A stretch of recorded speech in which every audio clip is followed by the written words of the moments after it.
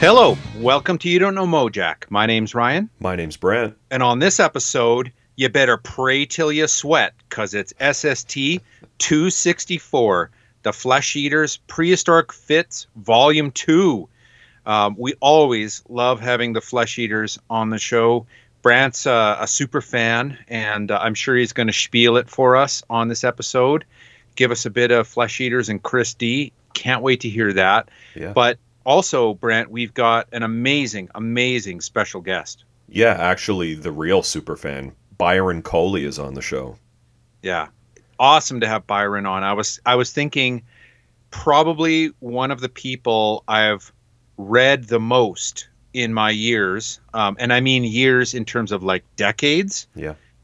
Whether it's music reviews, articles, liner notes, just an honor to have Byron on. Yeah, he doesn't do these, so we're super fortunate to have him. Yeah, for sure. Yeah. Before we get into this awesome record, Brent, why don't you hit us with some spiels? Okay, I have the K section, Ryan. I'm on the... Oh my God. You better tell people what this is. Do you think I need to? Oh, for sure, man, because it's been 6 months since your last letter. I don't know about that. Okay, well, it's 10 bands or artists that start with the letter K. I'm just doing 10 bands alphabetically. Right. Okay? Okay. K-Pants, Ryan. Oh, nice. Charmless. CD only, 1994 on Grinning Idiot Records. Looks like a short-lived label. There's a Eugene, Oregon address on the CD. Someone for sure mentioned this band to us. I don't know where, on one of our social media posts, or I'm sorry to whoever sent it. I couldn't find who, but I believe it was likely when we were talking about all the bands from this region, like when we had Donna Dresch on the show. But I could be wrong. My memory is totally shot, Ryan. Like, hard drive full over here. It's better than mine. Yeah. So if I'm recalling right, they were a specific recommend for you, or the person who sent it to us was like, Ryan, does Ryan know about K-Pants? So it must have been you that was spieling about it. Anyways. No, it was not. You sent me like a text of someone's social media reach out to you, and I was like, oh yeah, I know K-Pants. Okay. Yeah, I probably screen capped it and sent it to you. That's the practice. Yep. Anyways, whatever the circumstances of the recommend and whoever made it, this is killer. I didn't know K-Pants. Great riffy 90s punk, indie rock. It totally sounds like 90s all ages shows to me. I was trying to find more info, and I found this label Jealous Butcher, which I don't think was on my radar. It looks like there's some cool stuff to check out on Jealous Butcher. In 2017, they released a previously unreleased K-Pants album from 1995 called Smile and Nod Accordingly, which I'd love to hear, but I'm not sure that'll happen because according to the Jealous Butcher website, it's part of their 33 series, as in 33 copies were pressed. Whoa. Yeah. Okay, Ryan, Kittens. Oh. Remember Kittens? Oh, I remember so hard. Do it. Bazooka and the Hustler, 1997. Canadian label Sonic Onion, drummer David Kelly, R.I.P. Their best album, Ryan? I would agree. Yep. I've talked about them before, or we've talked about them. Heavy Melvins-esque noise rock from Winnipeg, active in the 90s. You're more dialed in on like noise rock groups and blogs or whatever, Ryan. Do they get mentioned? Yeah, they come up every once in a while as a long but not forgotten and highly revered, and people like to post them like, hey, do you guys remember Kittens? And then a bunch of guys will be like, oh yeah, I remember Kittens.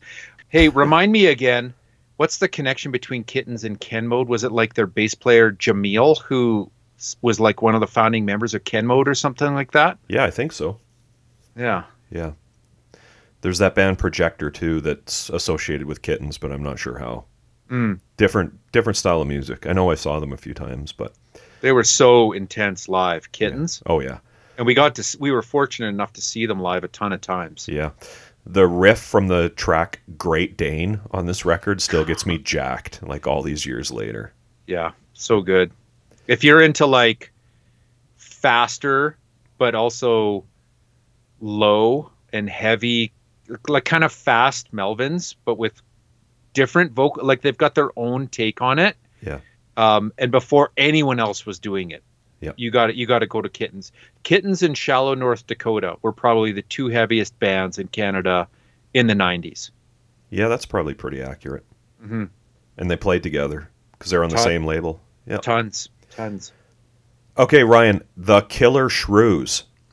Self-titled album from 1993, their only release. Enemy Records, a New York label mainly known, at least to me, more for jazz, like of the experimental variety, at least to me, like Last Exit and Sonny Chirac albums. Bill Laswell was involved with the label at the start, like he was one of the founders of the label.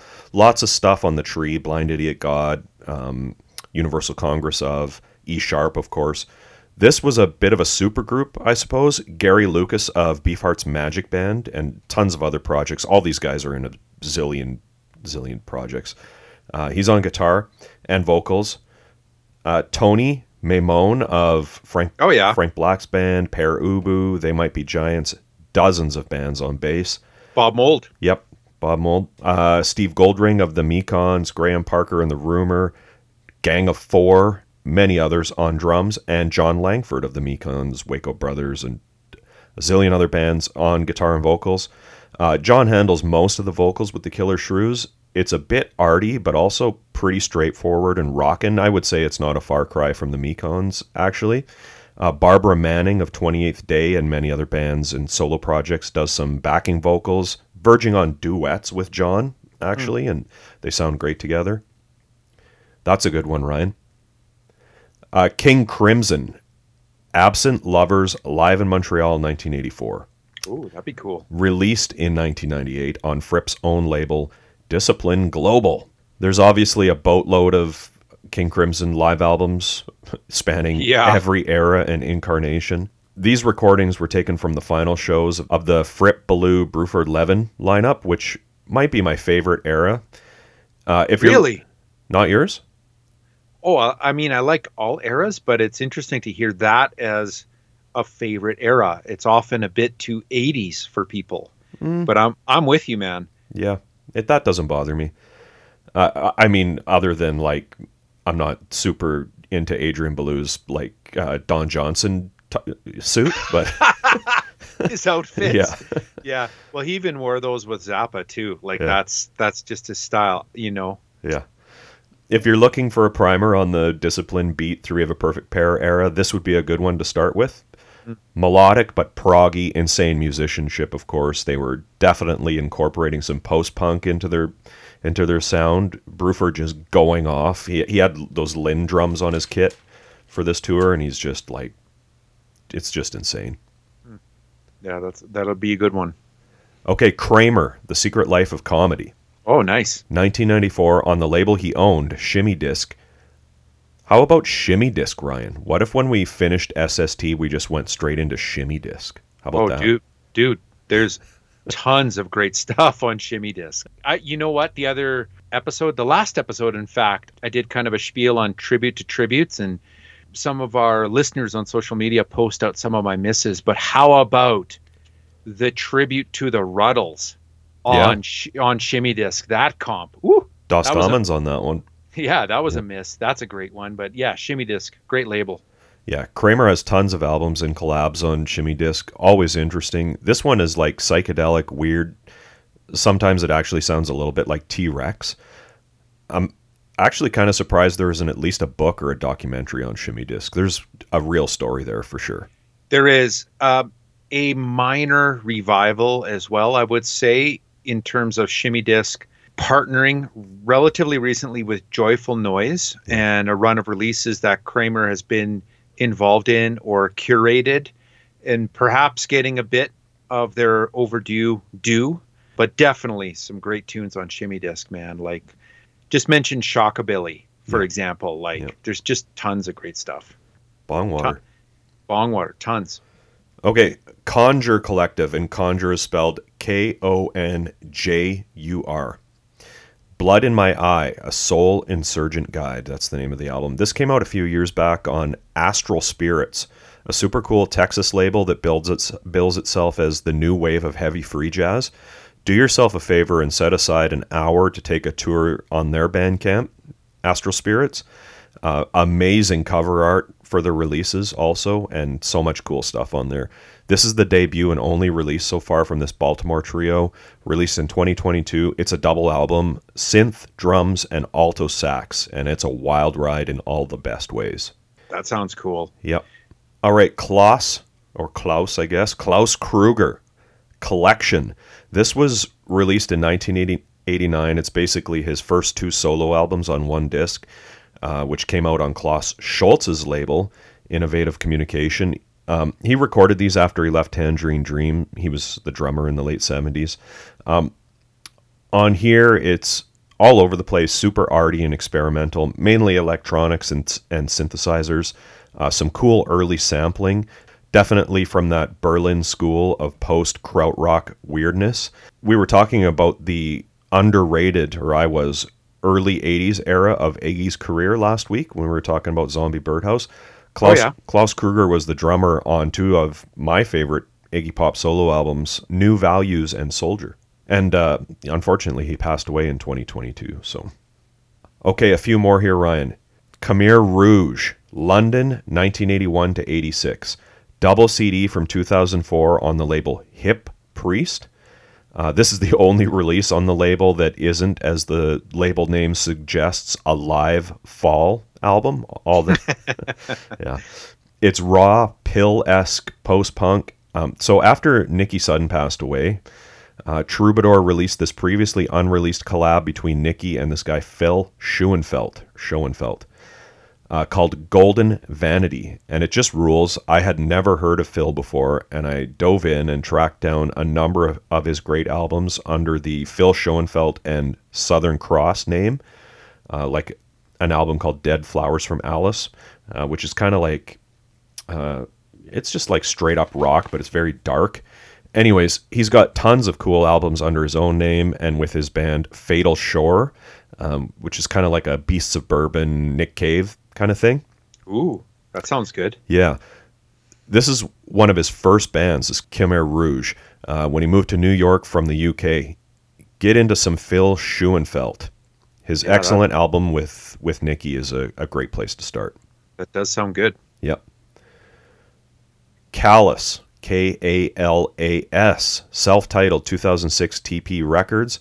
Although they kind of rejected being labeled as a supergroup, these guys were a bunch of roommates of Matt Pike's, who was already off and running with High and Fire when they made this album. They started out calling themselves Scum Angel, and they recorded a demo you can find pretty easily online.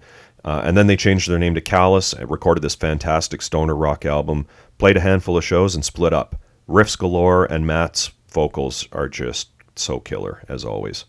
Wow. Why change your name from Scum Angel? There must have been a bunch of other Scum Angels. Maybe there was, yeah. Yeah. Okay, Ryan, here's a recommend, but it's not for you. Still not getting old. Yeah. Killer Dwarfs, Dirty Weapons, 1990. On Epic, The Pride of Oshawa, Ontario. Right up there with Kittens and Shallow, North Dakota for heaviest band in Canada. Keep going. Yeah, I was obsessed with them as a preteen after seeing their hilarious video for Stand Tall on Good Rockin' Tonight. Nice. A video show up here in Canada, Ryan, hosted by... Oh, man. I can't remember the name. I know Dan Gallagher did it eventually, but who are you going to reference? TDM, man. Who's that? Terry David Mulligan did Good Rockin' Tonight? You better believe. Oh, okay. Was it the video show late at night on CBC? Is that the one you mean? Yeah, it was on Friday nights. Oh, okay. Yeah, and they played Stand Tall on there where they make their record themselves. I don't remember. Like they have a pressing plant in their basement, and then at the end they put it in a microwave to like master it, I guess. I've never seen it, but I will as soon as we're done recording. Oh yeah, it blew my 12-year-old mind, man. I've had a soft spot for this band ever since then. I even got to see them around this time, like when this album came out. Russ Graham, their singer, was like doing handstands on the bar and stuff like that. Jeez. It was amazing. Unfortunately for them, this album came out in 1990, right around the time 80s hard rock not hair metal, Ryan, Oh, was going out of fashion. The Dwarfs were also more akin to like a new Wapham band in my view. Anyways, for me, their albums hold up, especially this one, but the three before it, Self-Titled, Stand Tall, and Big Deal, and the one after it, Method to Madness, are all bitchin' hard rock albums. wow. Give it up You, for the Killer Dwarfs. you still have them all on cassette too, don't you? Yeah, I have a few of them, yeah. Yeah, Yeah. I knew it. That's it for me, Ryan. What do you have? Okay, well, I'm going to read the news, but first, some props to you. You mentioned a couple of recommends out of Thirst's new book. You re-recommended The Hollow Men to me. I actually forgot that I knew about them, but I skimmed past them throughout the years, but I revisited them, and yeah, good recommend. Check out The Hollow Men. I'm digging them. But a brand new one and a great recommend from you that I skimmed past in Thirst's book was Viv a Cauldron. Yeah. That's a good band too. So good recommends. Full street cred for you on that one. Well, for Thurston, I guess. Thirst. Yeah, Thirst. So the news, I've got books and tunes, some on the tree here, the SS tree. First, a book though. This is going to be a good read. Mia Zapata and the Gits, a true story of art, rock, and revolution. This is out on Feral House, 300 pages. Steve Moriarty is the author.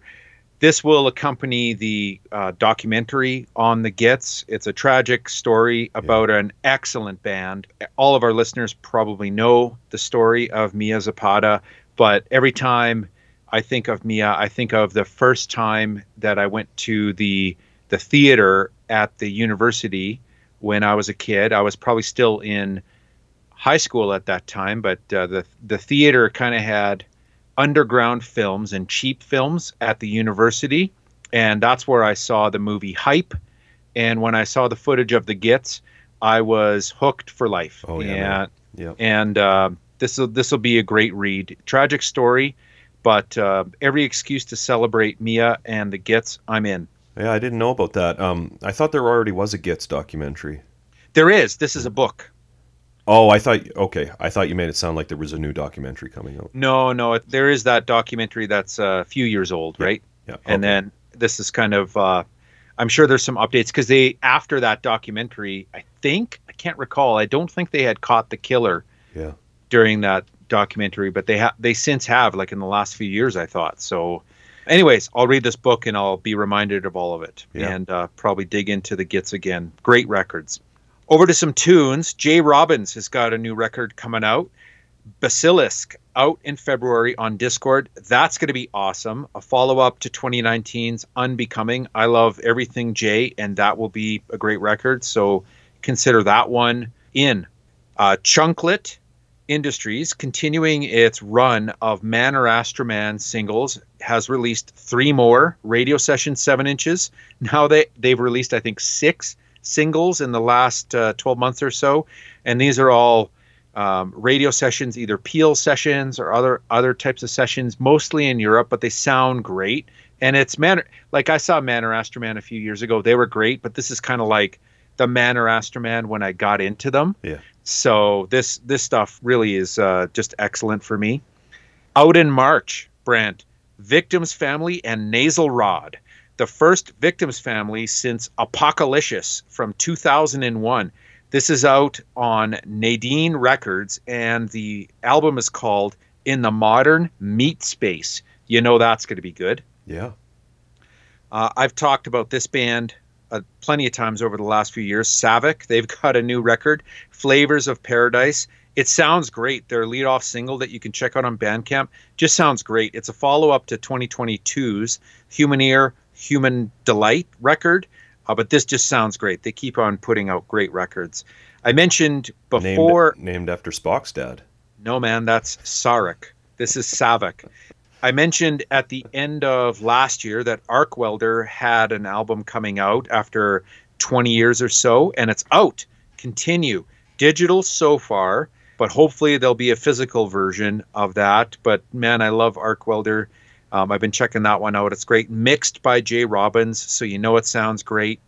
Another band that I've followed over the years has got a new record out, the band Whores. They've got a record out called War. This is a noise rock band from Atlanta, GA. This record's out on The Ghost is Clear Records out in April. That's going to be good. Butthole Surfers are starting a run of reissues on Matador, which is a great home for Butthole Surfers. They're currently kicking off reissues for the Psychic Powerless, Rembrandt Pussy Horse, and PCPP EP records. All classics in my mind. With liner notes from Byron Coley. There you go, man. Yeah. Okay, over to the SS Tree for a minute here, okay? New Dinosaur Jr. record coming out. The Black Session, live in Paris, 1993. Cherry Red Records. It's a 12-inch EP. That's going to be good. And then also on the reissue front, on the SS Tree, finally, the These Immortal Souls reissues have been announced. These are the first 2 albums by the band and a 3rd album called Extra, out on Mute in April. Of course, that's the Get Lost, Don't Lie record, and I'm Never Gonna Die Again records. Roland S. Howard, but also friends of the pods, Jennifer McGuckin and Harry Howard, who we had on for some These Immortal Souls releases. Can't wait to check out those. Love those records. I hope they really do them justice with bonus tracks and all sorts of mixes and mastering. I'm totally in. Also on the SS Tree, actually it's kind of related to Dinosaur Jr. I actually just discovered this record by an artist called Tiffany Anders. The album is called Runnin' From No Place to Nowhere, 1998 on Up Records. Have you ever heard of that? Tiffany Anders? No. So Jay Mascis is on drums and backing vocals on some of the tracks. It's a cool record, and it sounds kind of Dinosaur Jr.-esque in places. But it's Tiffany's record, and I think the connection is Jay worked on the soundtrack for the movie Gas Food Lodging in 1992, and that movie was directed by, I think, Tiffany's mom, Allison Anders. So after Jay worked on Gas Food Lodging, he must have struck up a connection with the family and eventually was recruited for this Tiffany Anders record, which is kind of cool. Unexpected to find that Jay was on that record, but as soon as I heard it, it was just obvious that it was Jay on some of those tracks. And then real quick, Brent, I want to mention one of my 2023 misses when we did our year-end roundup. Oh, yeah. This band Train Dodge put out a record, The Alley Parade, and I was turned on to this new release by looking at Conan Neutron's end-of-year roundup. This is out on Spartan Records. It's post-hardcore noise of the highest order from Oklahoma, a follow-up to 2016's Time Will Never Know Your Name. Love this new Train Dodge record. Should have been on my 2023 roundup, but thanks to Conan, I'm in it now. And that's all I got.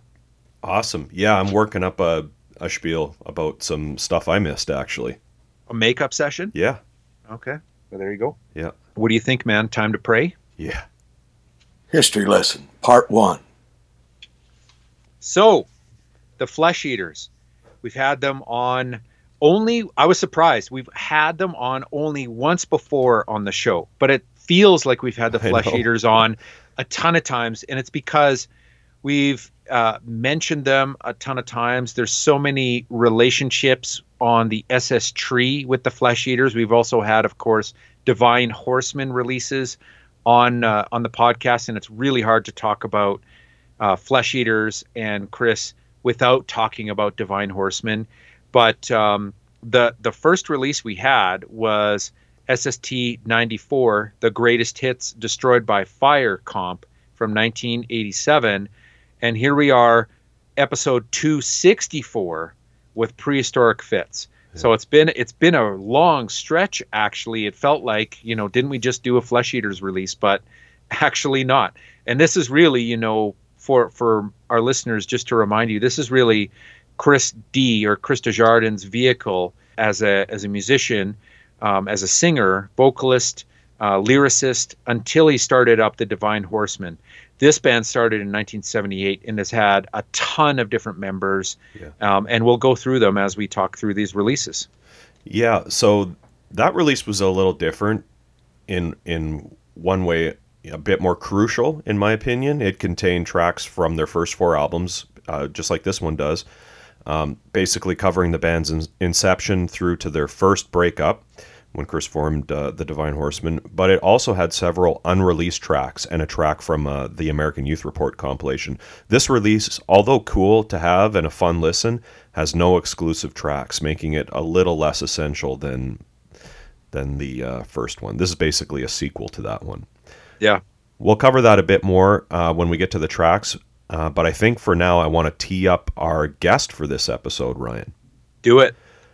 Byron Coley likely needs no introduction to anyone listening to our show, but here one comes anyways. He's he's one of these guys that's just done has just an astounding body of work that is just so daunting. I really had a difficult time prepping for this interview, to be honest. It's probably the interview I came the closest to backing out of. Really? Yeah, like where to begin with Byron.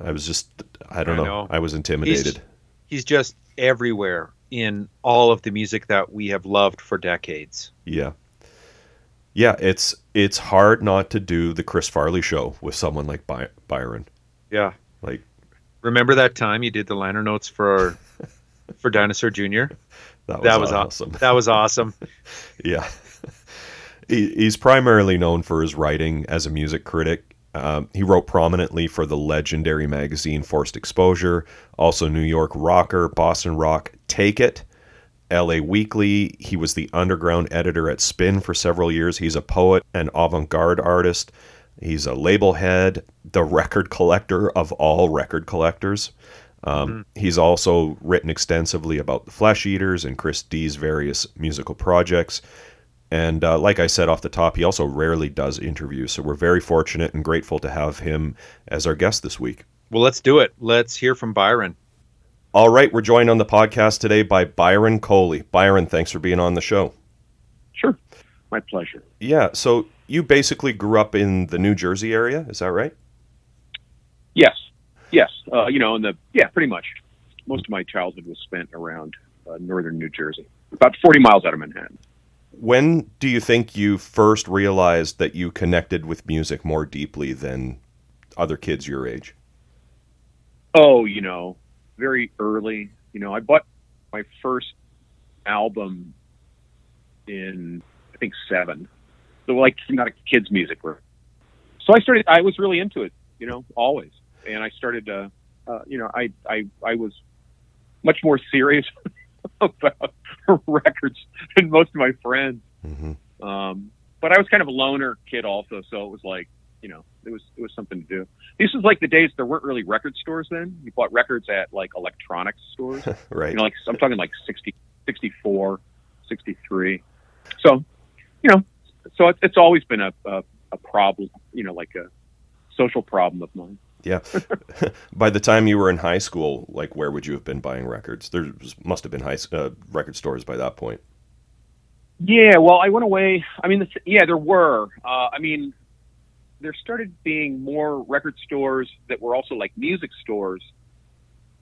In places like Jersey, there weren't really record stores per se until malls started opening. Right. So that's really like 69 or. And there'd be chain stores in, a mall. So, that's, apart from that, I'd have to go into New York City to buy stuff, or you could buy stuff. A lot of department stores had big, record selections like Corvettes and like that. And there was like a Sam Goodies that was down in Paramus, which was actually where this guy, Glenn Jones, who I later became a friend of mine, worked.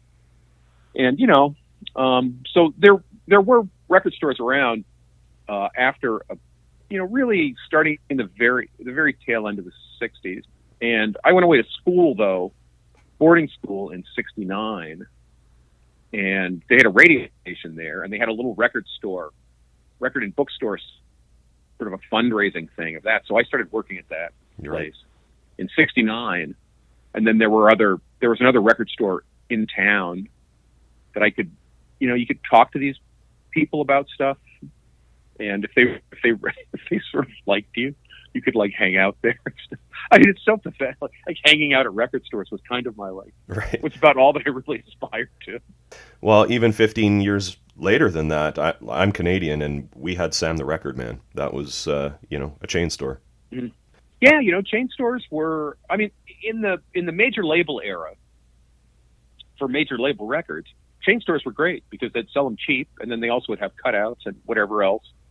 And it wasn't until, I mean, you couldn't find really private press stuff there, or these like weird small label things didn't get into regular distribution chains. But, they were great. They were great sources for stuff. And there really were no used stores until the early 70s, at least that I knew of. Like, the first time I think I ever was in Free Being on 2nd Avenue in New York.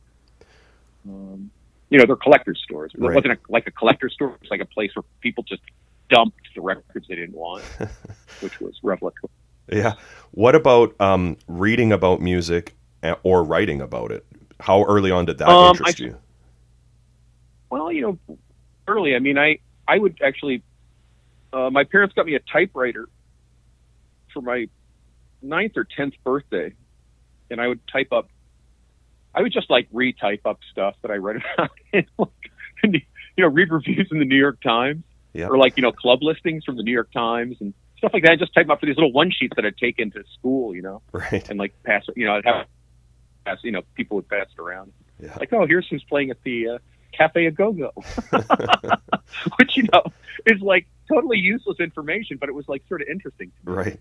So I would do that kind of stuff and, whatever. In terms of, I mean, there were freebies that were sponsored by radio stations that went around, newspapers in the States. There was one called Go that was sort of different from, I had friends who had sisters who were really into like, 16 magazine and, right. There was a lot of fan type magazines that would occasionally have stuff that was interesting in them, but not enough to actually buy them because you never wanted to get caught buying a record with, a magazine with like, what a date with Davy Jones. Right. On the cover. So, that was not, so I'd see those. The first one I really saw that made any impact on me was Crawdaddy, mm-hmm. which a friend of mine's older brother, showed me. It must have been it was after that stopped being saddle stapled. So it was one of the earliest printed ones. It wasn't, I don't think Williams was still at Swarthmore then. So I saw that, and that was like really incredible. And so I'd go over to this guy's, we were over at this guy's house a lot, and I'd always try to, his brother was about 4 or 5 years older, and really was, had a lot of good information on stuff. Right. And would sort of tolerate us enough to like let us sit around and the records and look at his magazines. That made an impact, and really everybody had like when Crawdaddy went to the newspaper format, there was that period of like newspaper format stuff, or Crawdaddy and Rock Magazine and Fusion, and they were all in those changes. They're all in that kind of zoo world. They all had the same sort of format. It was like very disposable. But when Cream came along, and when Cream distribution, I'd never seen it until maybe early '71 when it actually got on the newsstands on the East Coast. Prior to that, I don't think it'd been particularly well distributed. And the attitude in that was great. So it was just like a very fun thing to read, and Robot Hull and Meltzer and Lester Bangs and all those guys just had. You wouldn't necessarily want to hear the records that they were writing about, but the writing was great. It just was like fantastic. Whereas Rolling Stone was kind of it was interesting for the cultural stuff, and it came out, so it covered a lot of stuff, but it was very dull for the most part. Although, that was one of the few places that sort of regularly reviewed, records that were private press things. Right. So you had to order them direct. And so I was always like totally into that, whether it was like, Carla Bley's Escalator Over the Hill, or, like Spider John Kerner's, Music Is Just a Bunch, or, like whatever. Right. Anytime there was a record you could buy, mail order for like $2 or $1.50 or whatever it was, I was just like, oh, yeah, I mean, I want to hear that if it can, I remember like when the Hot Poop record got reviewed, I think in Fusion, and it was like, I think maybe Meltzer reviewed it, and I like it said nothing about what the music sounded like, but it was like, God, I really want to order a record called Hot Poop. Yeah, kind of sells itself, right? I mean, it kind of does. You know, his description of it is like, oh, all their genitals like have been taken off the guys and put on the women, and the women. It's just like, it sounds great. Mm-hmm. You know, the record, you get the record, and there's, you know, they're not necessarily the greatest records, but you're really happy to have them, and none of your friends have a clue what the hell they're about. So that's a win-win. Right. As far as your own writing later on, you know, when you really started getting into it, was it all music, or did you harbor dreams of like being a novelist? No, not at all. I just wanted to be. I mean, my interests were so small. I wanted to be a rock writer and a DJ. That was it. Yeah. You know, and I mean, I went to college to do video art, so that gives you an idea of how aspirational I was to like get into the mainstream. Yeah. Was this Hampshire College? Yeah. And what about poetry at this point? Did that come later, or were you interested in that as well? No, I didn't really like poetry much, you know, and then it's weird because it didn't really grab me very much. And then when I'd read stuff that I thought was sort of interesting, I'd find out all these other people who I thought were jerks were really into it. You know, like when I first ran into Bukowski, the people I knew who liked Bukowski at that point, this would have been in the early 70s. Mm-hmm. You know, they just all were like, they were such jerks. And they all had this like super like, they had a boho lifestyle thing they really wanted, as much as the poetry, and that sort of put me off. So I never really paid all that much attention on really, you know, sort of later. I mean, I missed, you know, a lot of that stuff. I didn't really get into it somewhat until the 80s. Right. You know, in the early 80s when, you know, weirdly, it was when, you know, when I got Meltzer's, like, for his 17 Insects Can Die in Your Heart. And, you know, I actually went and bought it from him at a bookstore he used to work at in L.A. And I really tried to, after that point, I really tried to sort of figure it out. And from then on, then I sort of like, you know, not that it was the greatest poetry ever, but I just really liked it. Mm-hmm. And then it led me to other stuff, looking for into little magazines and sort of that whole, right, the literary magazine stuff. And then, but I never wanted to really write poetry because a couple people had told me you should never really write poetry until you're 40. So I was like, okay. Yeah. So they were just like, you know, anything you do before that, you're going to just throw out. Right. So I just never really bothered. Around 40, I was like, oh, okay. So then I started writing poetry, and I would just do mostly like publish little pamphlets and stuff and give them away.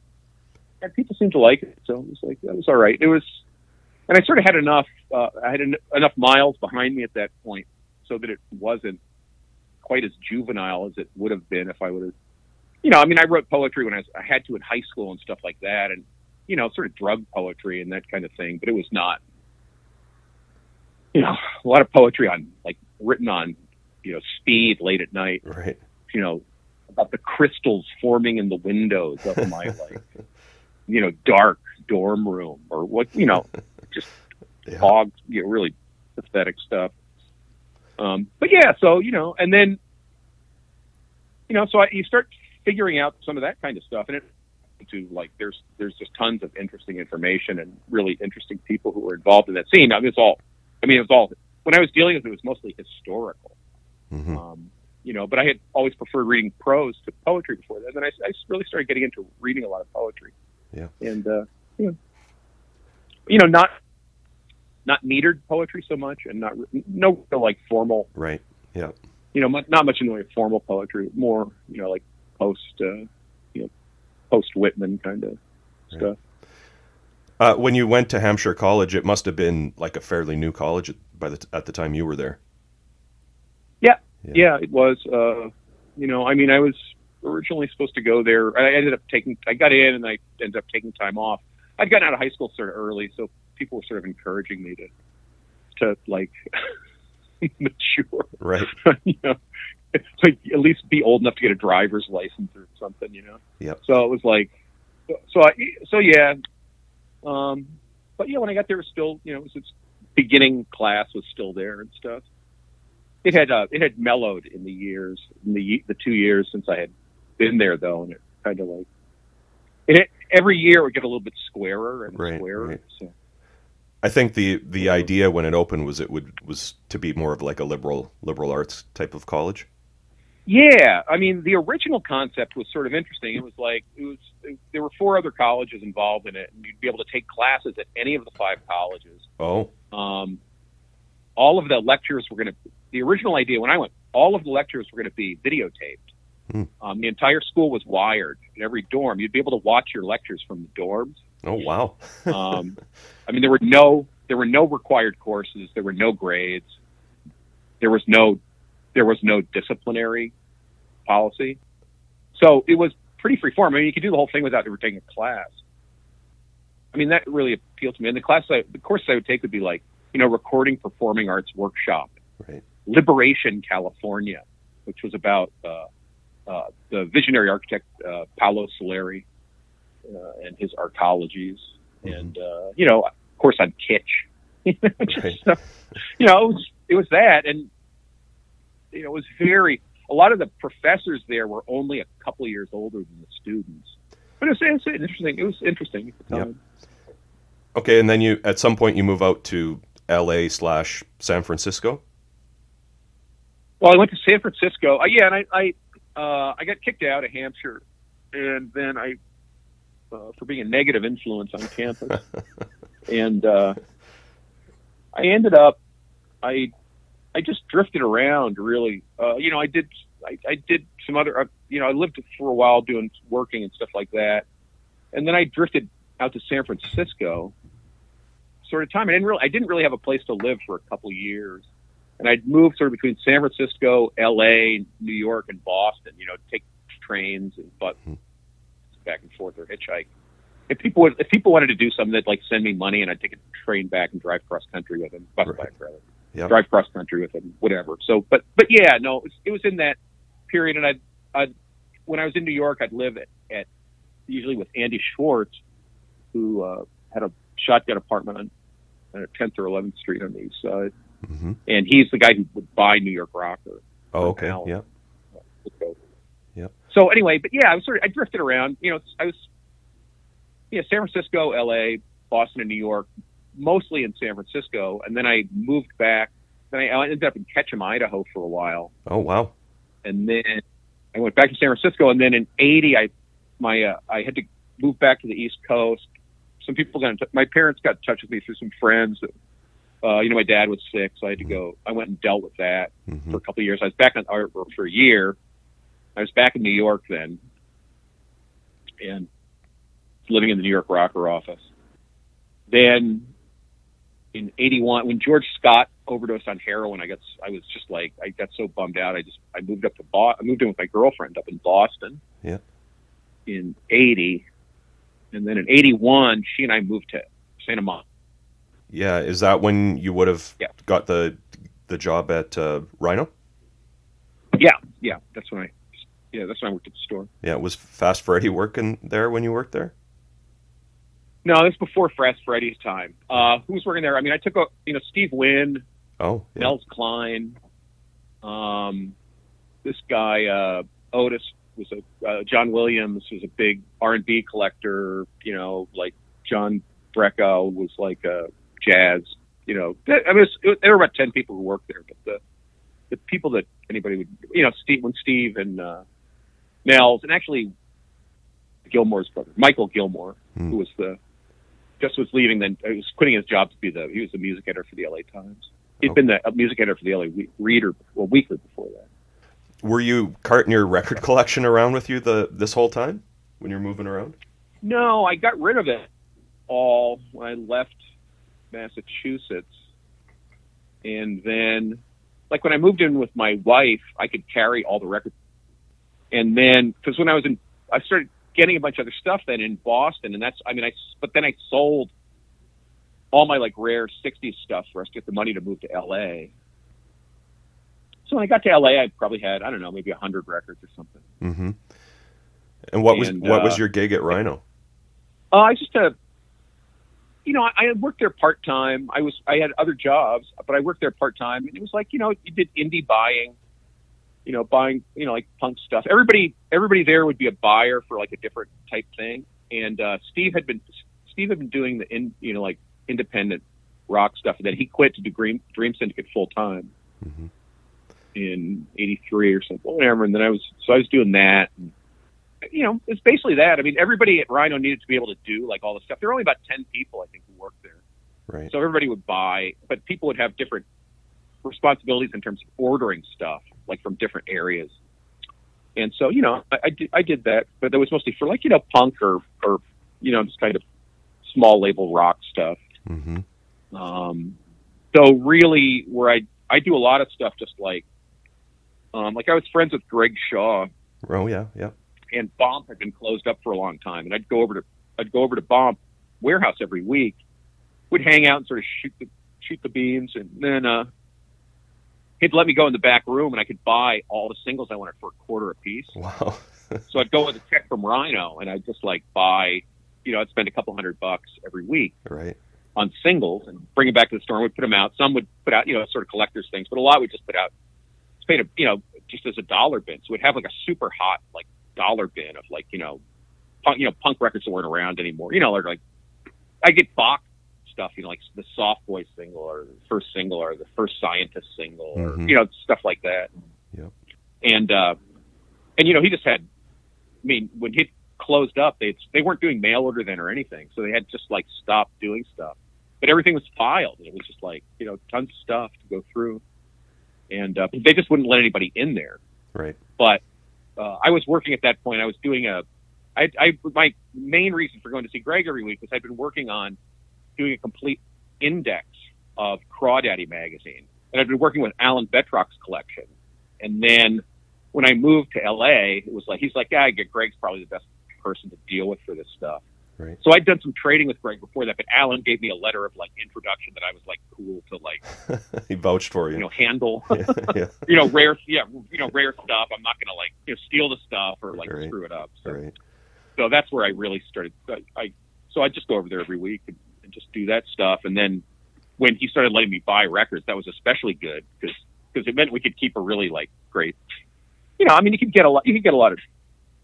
Actually, at that time, you could buy a lot of like Rough Trade, Distribution, and Small Wonder. Both had like incredible, like cutout lists. You could buy tons of records for a quarter to $1 a piece. It just hadn't sold. It was all the interesting stuff. Mm-hmm. And it was once you'd got them into one place, people would once if they were out, people would like to buy them now. But like 2 years ago, they didn't want to buy them. Right.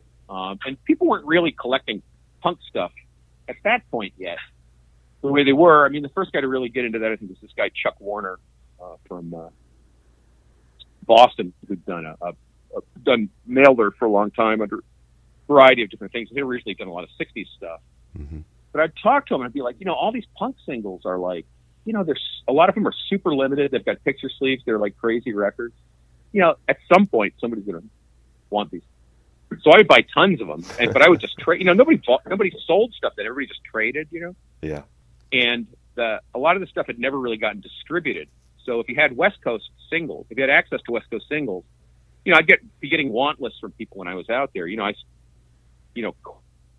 Tesco V or whoever like that. Mm-hmm. All they wanted, Jimmy Johnson or Four Exposure. It's like their list is like, I need all the Danger House singles, like Germ singles, Yep. whatever.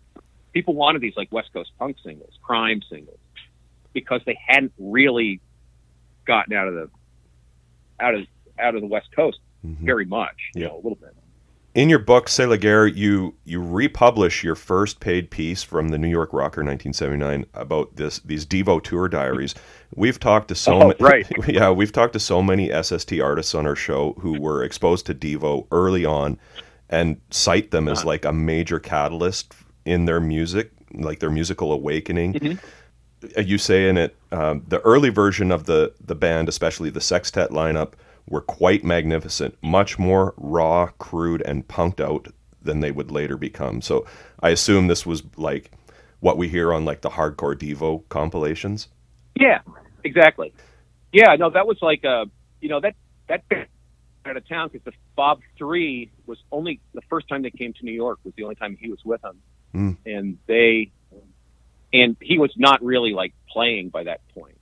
But we'd heard, I'd gone to college with a guy who had worked at a record distributorship with John Thompson, who ran Hiddeo's Discodrome, Johnny Dromette. Okay. Who ran Drome Records and Hiddeo's Discodrome and all these other labels and managed, lived with, David Thomas and, managed, sort of Perubu at that time. And then I was also involved in managing Devo. And so he would send us tapes of like Cleveland, but Ohio, like weirdo stuff. Yeah. So you'd hear this stuff and it's just like, God, this sounds fucking insane. The Mirrors and stuff like that. Yeah. So I'd heard, we'd all, but then when Devo came along, they were just like, they were very entertaining guys.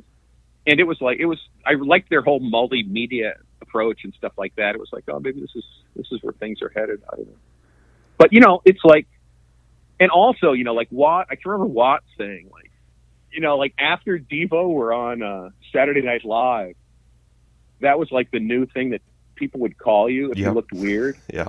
Instead of like, hey, punk. Yeah. Hey, Devo. Yeah.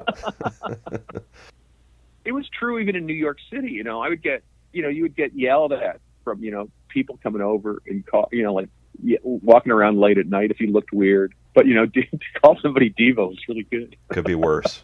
It could be worse than getting called Devo. Yeah. No, they were, I thought they were a really great band. At a certain point, I was less interested in their music, but they were really, super influential for a period of time. Mm-hmm. And, I think everybody really, it was one of those bands that when they show up, like everybody who you respected was like kind of blown away by it. It's just like one of those things. It was like the Cramps. They were not like anything else. And what they did, even if it wasn't your exact cup of tea, it was so different and so like cool that you'd be into it, even if it wasn't exactly what you were looking for musically. So was it through the store that Greg Ginn approached you about potentially working for SST? Oh no. I'd met those guys when I was still in Boston when they came, because they wanted to when they came, first time they came to Boston, they wanted to stay with me, but I didn't really have a good setup. And so I'd been in touch, I'd been reviewing, they've been sending me stuff to review from back in the New York Rocker days. And I was one of the few, there weren't that many people on the East Coast who would review like, quote unquote hardcore, sort of records. Yeah. And especially in a larger magazine context, which New York Rocker got pretty good distribution. And it was seen by a lot of people. So I'd been, he'd been sending me promos from like the first, not the first, he didn't promo the first Black Flag, so the second record on. Mm-hmm. And so we'd been in touch a little bit. And when I moved out to LA, one of the first things I did was I did a Black Flag piece for Take It, which I was still the managing editor for, which was a Boston magazine, Boston newspaper thing. Yep. And so I had them all over to the house, and I don't think Henry had come to town yet, but so it's just, so we were hanging out. I just knew those guys, and so we would sort of hang out. And Greg was like, "Oh, maybe we could do something." I was like, I can't. He had asked me to if I'd come and do work doing publicity for the label. Oh yeah. And I was like, I just started writing for the LA Weekly. I just done my first thing for the LA Weekly, which I think was View of Pagan Icons. I said, I would do it, but if I do that, I can't write about SST records.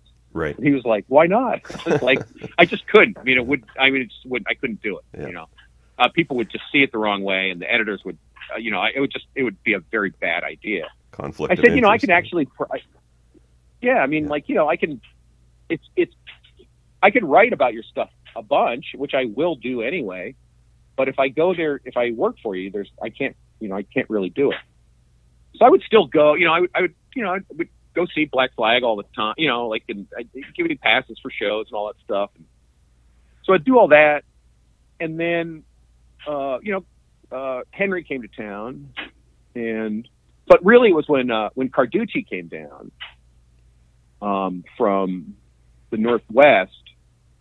He was like, we really need somebody to do, I don't know, whatever. It was sort of tracking radio station stuff. They really wanted to start figuring out college, like how they were getting played on college radio and stuff like that. Yeah. Because they were starting to do more records. And Joe was like,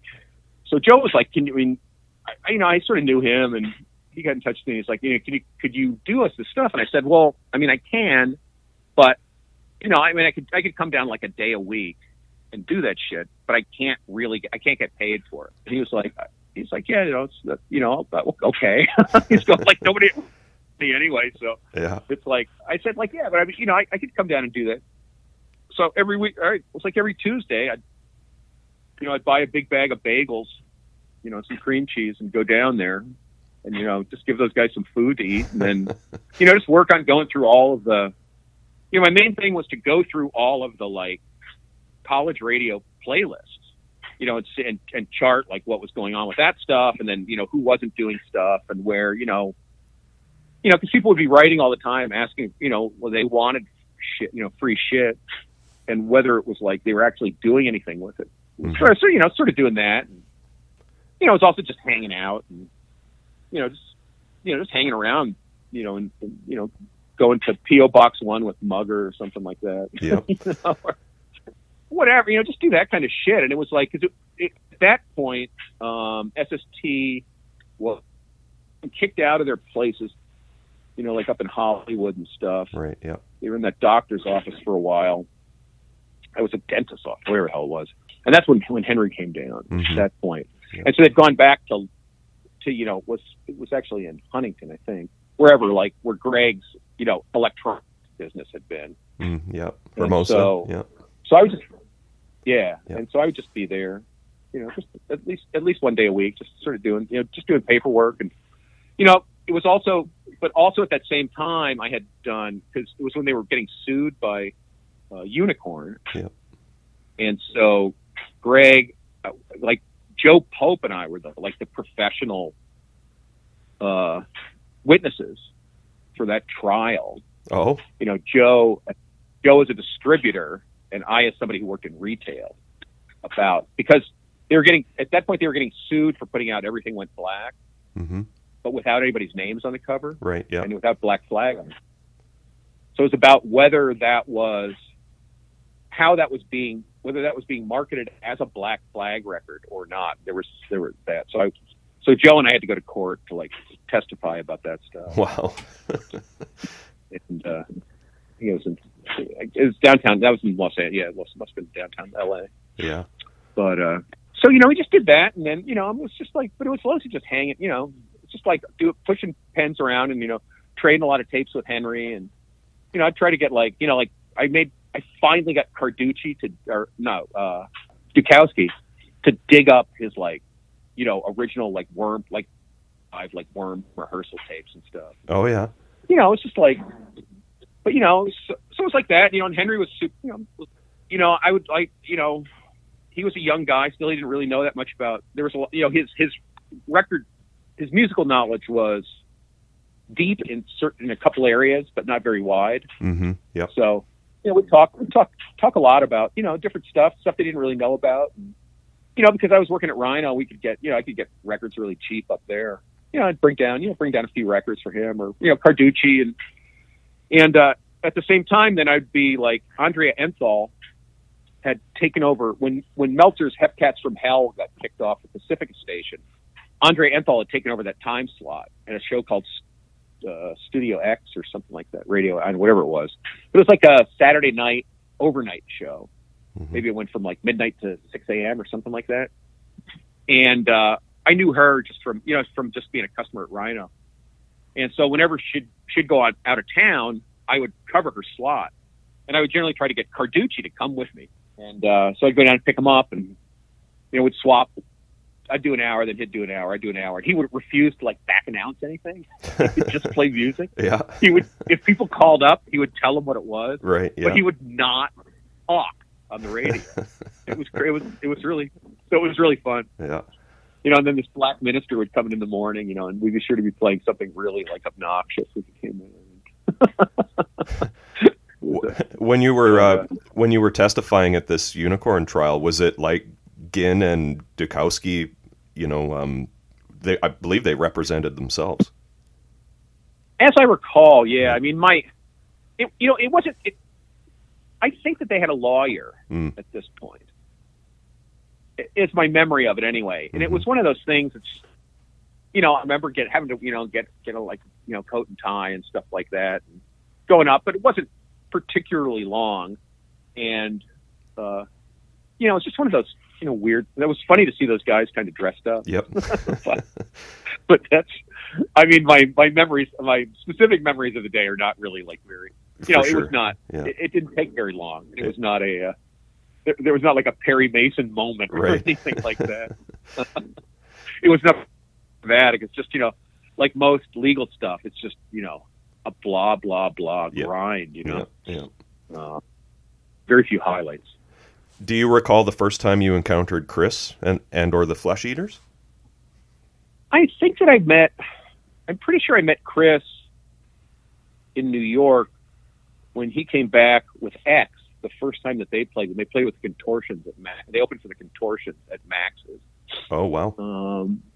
And I think all those guys came by the New York Rocker office, and I'm pretty sure I met him then.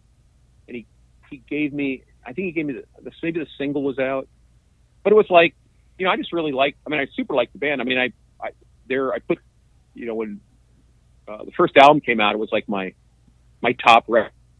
And then when I went out to LA, like one of the first things I did was I went to Slash, the label, to see about getting a job. And so they gave me like a, you know, kind of a part-time job doing an in-house newsletter. Okay. And Chris had an office there. Right. Yeah. Because he was doing Ruby, you know, which Ruby was just getting started. Mm-hmm. And, you know, so I met him, and, you know, we were like, oh yeah, you know, we met before, whatever. And it's when the Minute to Pray lineup was still going. Okay. Yeah. And so then actually the first show my wife and I went to once we moved out there, it was a fall Flesh Eaters Blurt show. Oh, wow. At Myron's Ballroom. Mm-hmm. And it's funny because we'd seen Blurt on the East Coast. That was the last show we saw on the East Coast before we left. And then it was the first show we saw when we got to the West Coast. Blurt was still on the same tour. Because Ruby had actually going to do the first Blurt album. Oh, really? You know, they did it. Yeah, they put it out in the States, I think. Or maybe, I don't know. Maybe I'm wrong. I can't remember exactly. But maybe Armageddon. I don't know. Whoever did it. But they really wanted to do a Blurt record. They really wanted to do a fall record also, like when the camera stuff was coming out. But anyway, so I would see Chris then, and it was just, you know, we just started hanging around, and you know, Lily and I were both like great. I mean, really like nuts for the band. Mm-hmm. But we would go out and see we would go out quite a bit, like, you know, usually 4 or 5 times a week to see shows, like the LA. I imagine Chris's lyrics like appealed to your poetic sensibilities. Oh, maybe? Yeah. Oh yeah. Like, you know, I mean the you know, especially, I mean, on the first album, you can't really hear the stuff that much. I mean, it's so like I mean, it's more Germsy in a way, in terms of like there's very little enunciation. Yeah. You know, what did Meltzer call it? Blabbermouth, lockjaw of the soul. Yeah. And you know, it was that. But I mean, when the second album, when I heard that, I was floored. I mean, I was just floored. I mean, the lyrics were so like such a weird, like great garble of stuff. So yeah, so, you know, I mean, the thing is, we just hit it off. We were into a bunch of the same stuff at that particular time. There weren't too many people I knew who were really like hardcore, like, you know, noir fiction buffs, you know, or like, and Chris knew so much about movies. You know, it was just fun. You know, we'd go out to lunch, just hang out. And then he started coming to our house. We started hanging out at my house all the time. And we lived with my mother-in-law down in Santa Monica. She had a 3-bedroom bungalow between Idaho and Montana on 17th Street. Mm-hmm. And but she was always on the road, doing consulting work. And so, but she'd come down. She would do these when she was around. She'd do these big dinners on Sunday night. We just didn't. Chris would come down. We'd invite all the musicians we knew Mm-hmm. down and eat and just hang out and shoot the crap and whatever. And then just go out to shows. So we were running in. You'd run into the same. It's like anywhere, really. If you go out a lot, you run into the same people Yep. all the time at shows that are by people, bands that you like.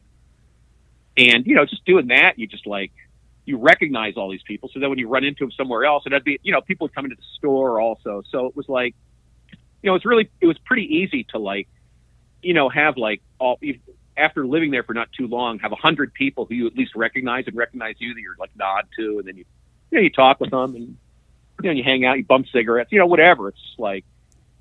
Sort of an affinity group. So we sort of, that just, Chris is he knew everybody out there. Yeah. And so, the more we hung out with him, the more, we'd meet other people through him. And, it was just it was cool.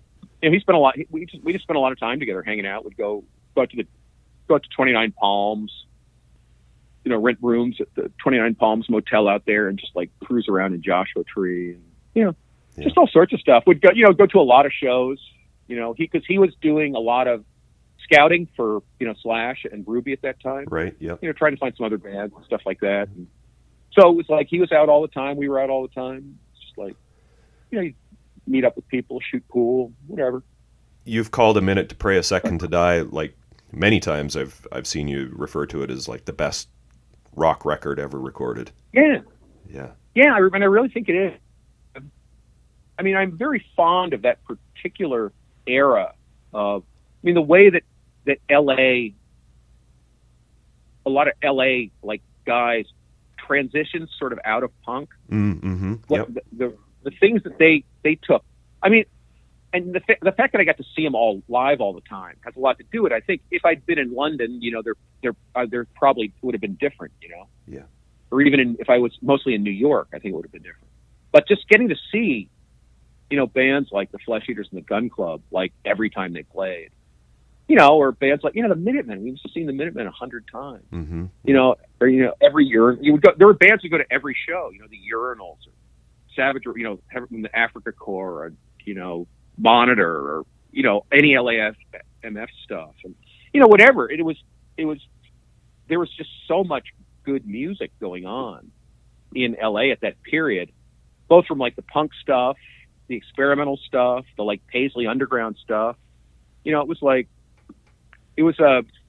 there were a lot of clubs that were doing, if not shows every night, pretty regularly. And then, other bands would come to town and hang out, when the Lipstick Killers came and they hung, they were there for months, Chris and I would we saw them every time they played. In fact, I paid for their last show to happen. Oh, wow. They changed their name. They changed their name as a Chris tribute to Luke Guru for their very last show. I think it was the LL Seniorial, one of the.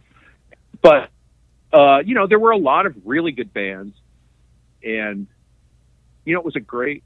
It was kind of a really good scene, and it was not. The big hardcore shows were kind of a drag, and so most people avoided those. Right. Yeah. Although, sometimes you go to them, but to go down to a big multi-band show at the Cuckoo's Nest or the Waters Place in Redondo, it's just those, once bands Circle One came around, Yep.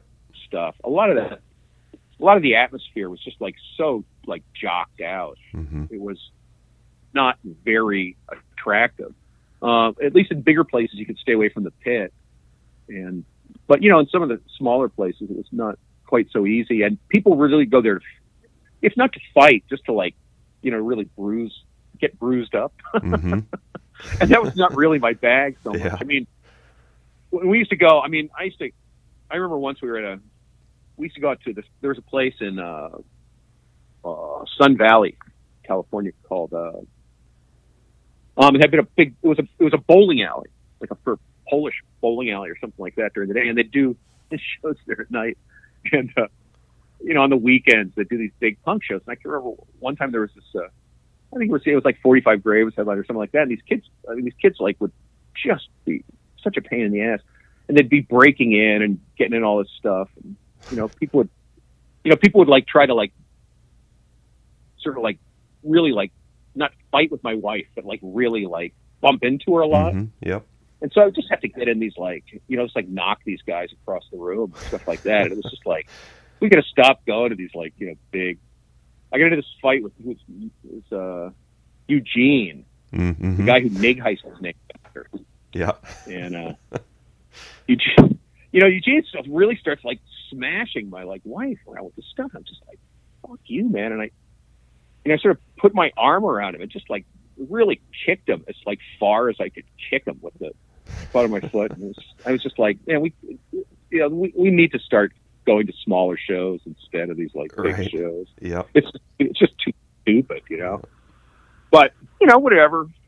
But yeah, it was a super interesting time, I thought, for bands. Right there. Mm-hmm. A lot of good records coming out. It's not.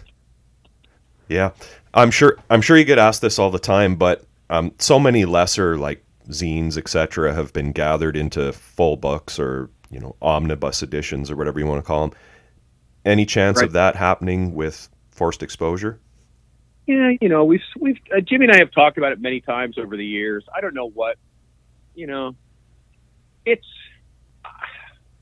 I mean, it could still happen. It was like we were planning it for a long time, and I was sort of working on reformatting stuff because,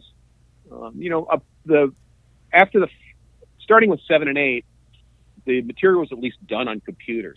So it had digital, footprint that was potentially retrievable, though, through like so many different. I mean, the word processing stuff in 84 is, pretty different. I mean, the first computer, whatever. Anyway, well, we've talked about it. Nothing has ever really come of it. I worked on it for a long time, and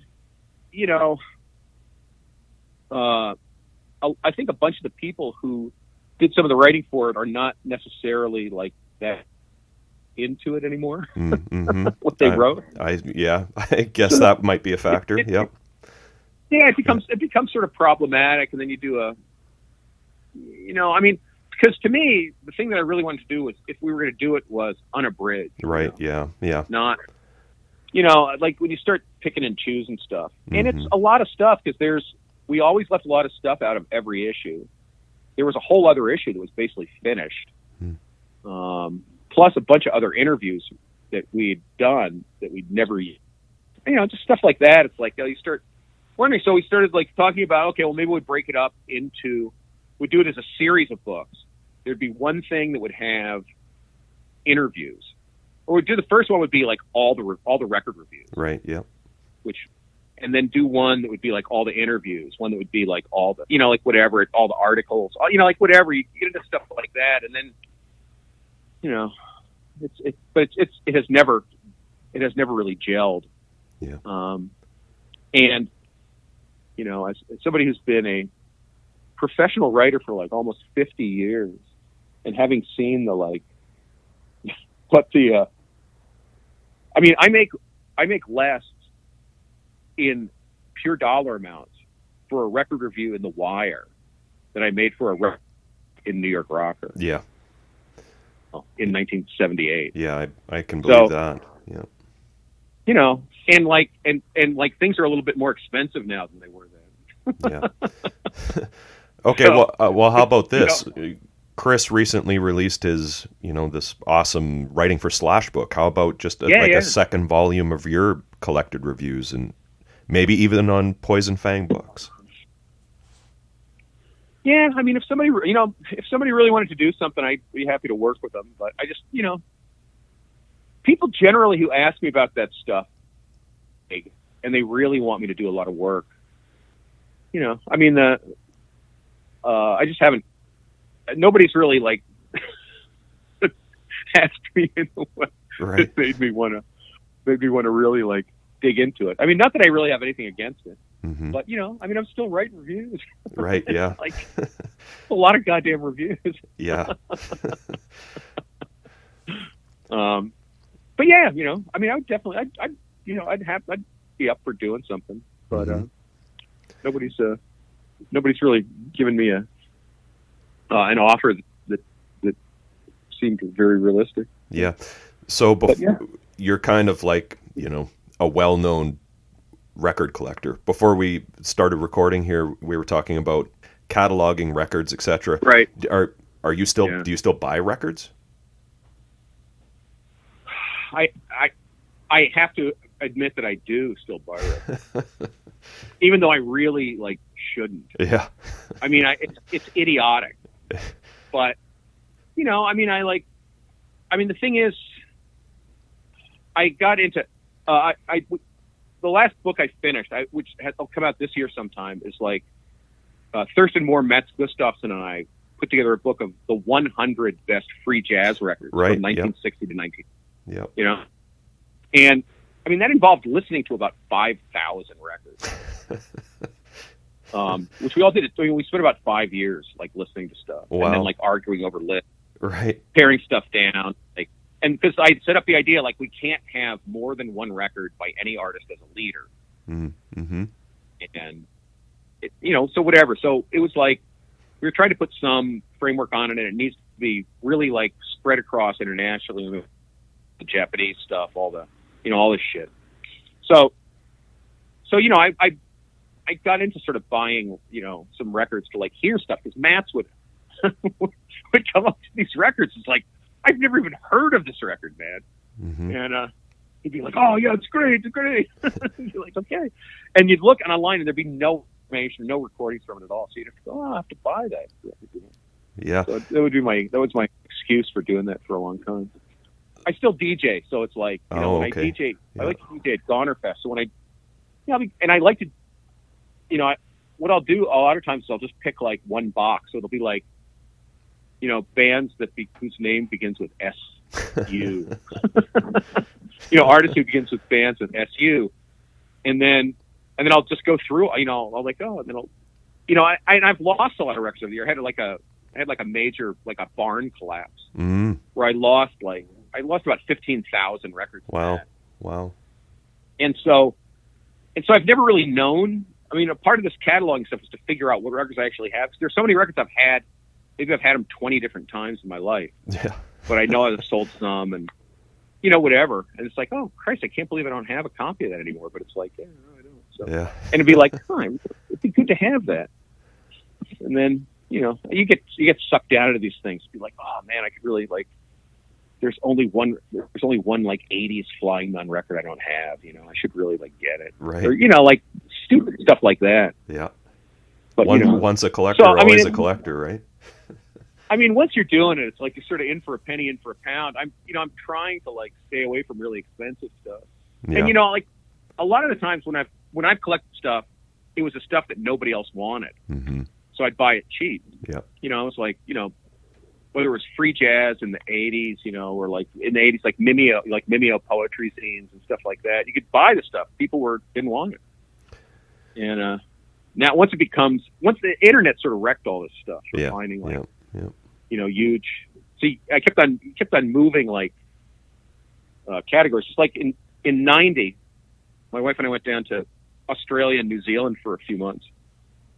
And I had sent down, a friend of mine had a record store in Melbourne. And I was like, well, what are people buying? Because I need some money when I'm down there. So I sent him a couple boxes of records. So when I got down there, he sold them $9,000 or $10,000 or something like that. So I had a lot of cash. And nobody was into prog or folk stuff right then. So I was just going through these stores and hauling out boxes of really cheap prog records and folk records and stuff like that. Yeah.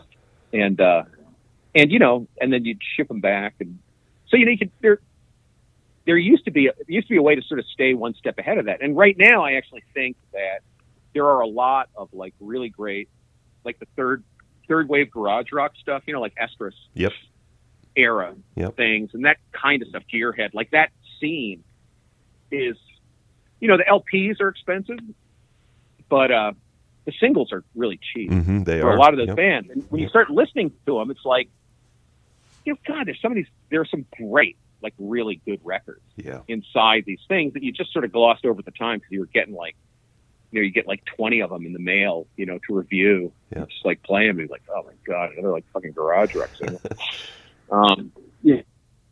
If you're not dealing, I mean, everybody knows high points of that stuff, but it's all the like Xerox bands that are always the most interesting, Yeah. It's like the people who are imitating people, especially if it's like second or third generation Xeroxing.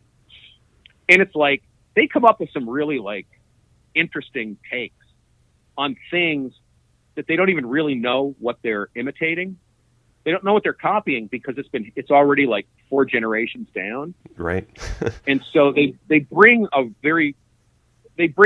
totally different preconceptions to the idea of what it is they're doing and end up doing some very like estimably good music in the process that's more original than it should be inside this genre because they don't understand it. Right. So there's lots. I mean, to me, like I really like cheap records. I mean, I have, I've paid a couple $1,000 for a record, but to me that's really like painful. Yeah, really painful. I didn't know there was any such thing as cheap records anymore. Oh, there are. Yeah, there's still a lot of like good under $2 singles. Yeah. In terms of albums, not so much. The CD era, like, just changed the economics of LPs a lot. This book, is it coming out on Thurston's imprint? Yeah, it'll be and I'm trying to. I've been hoping that we could get something because that'll be English then. It'll be hardcover, and it'll be limited. So I was hoping maybe I could DeCapo or somebody like that to do an American edition. Right, yeah. And then with the idea at the same time, like Abrams has let the No Wave book go out of print, and not long enough now that I think rights have reverted. So we were thinking of doing an updated version of that maybe too. But he's got a lot of stuff going on, so I'm not exactly sure where all these things go. Right. I mean, I can talk about one thing, but then to actually get it done. I mean, we've been talking about this free jazz, but we talked about the No Wave book for like 15 years before we finally did it. Yeah. We talked about the free jazz book for about 15 years before we did it. So, right. It's just some of these projects take a while to actually get going. But now as we're into our golden years, I'd like to think that there are fewer distractions. Yeah. Where can our listeners read your reviews these days? Oh, I mean, a lot of the stuff that I do is in the Wire. Yeah. I've had a column in the Wire for like 25 years. Doing just mostly short format reviews of 7 inches and cassettes mostly. I do occasional stuff for other things, but I write a lot of I write all the one sheets for Feeding Tube. We do at least Ted does at least a release a week. Wow, yeah. So there's that stuff. I just do, I do I do a lot of promotional writing. That's the only people who pay these days. Like I just wrote a thing for Matador's doing some Butthole Surfer. I do all the one sheets for like any Mascus or Dinosaur project. Oh yeah, yeah. In terms of reviews, I try to tweet about a record a day on X, but I would never direct anybody to there because it's such an evil place. Yeah, I noticed you're on Blue Sky now. I am, but it's like my computer won't load the page anymore. I can't figure out why. Yeah. So hopefully I'll get that sorted out at some point. But people are trying to get me to revive the Bull Tongue Journal that we were doing, but it's just, I was losing $1,000 every issue, and I just sort of ran out of money. Right. What about liner notes? Have you been getting asked to do liner notes? Yeah, I mean, I do some. I mean, the thing is, like, labels have stopped wanting to pay for anything. Yeah. So it's kind of, people will ask, but then, it's just, if they don't want to give me anything for it, which a lot of people, like small labels really, I mean, I know they don't have any money and stuff, but it's like, I mean, I've done a lot of liner notes, I mean, I like doing them, but, and I was, I was doing I did a bunch of stuff for the Fourth Exposure site. They like have in there, I've done a bunch of like mostly essays on bands and stuff, for on records. But in terms of a regular place to write for anymore, there just aren't really many around. Yeah, that's true. It's the online stuff, less inclined to do some of that. Some other things. Right on. Byron, thanks so much for taking the time to talk to me today. I really appreciate it. Yeah, sure. Yeah, no problem. Awesome. Well, I'm going to start by saying, great idea, Brent, to collect all of Byron's writings together in a book, a tome, perhaps. Yep. And I'm sure that there are lots of other people out there that would feel the same way. Yeah, well, there is one, Ryan. I think, excuse me. Just reached over and grab it here. I think I referenced it. You may be seeing it. It's this one. Oh, yeah, it's the one on Loi de Cravant. Forward by Mike Watt. Yeah. This is all early writing, 78 to 83. Yeah. Yeah. Reviews of Husker Du, I think In a Free Land. Or no. Yeah, I'm pretty sure that's what it is. Some Minutemen stuff. The Devo stuff I talked about. It's a good book, but, that's just like a snippet. Oh, yeah. No, it's... When I look on, some of the other writers that I have books on, I know that's like 3/4 of a centimeter thick, that book. Yeah. That ain't nothing when it comes to Byron. Yeah. But it is truly just such an honor, and he's so humble, and I can tell that, there was potential to go down dozens and dozens of artist-centric rabbit holes. Very hard not to when you're talking with him. For sure, yeah. He mentions Richard Meltzer, famed rock critic and frequent BOC lyricist, among other things. He's cited Meltzer as an inspiration many times over the years, as has Mike Watt, who collaborated with Meltzer on his Spielgusher album and possibly would have all the way back to the Minutemen days were it not for D. Boone's unfortunate passing. I can just imagine Byron Coley and Mike Watt bonding over their admiration for Richard Meltzer. Like, I would love to be a fly on the wall for that conversation.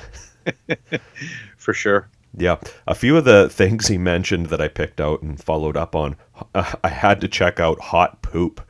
This this band he mentions. Why am I not surprised? They were from Isla Vista, California. They were all the University of Santa Barbara students. Obviously I had to check them out, especially after seeing the album cover.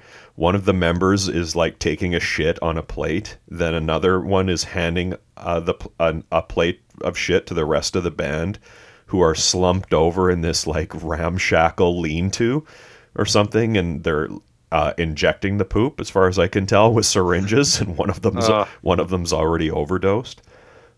The album is called Hot Poop Does Their Own Stuff. You had to.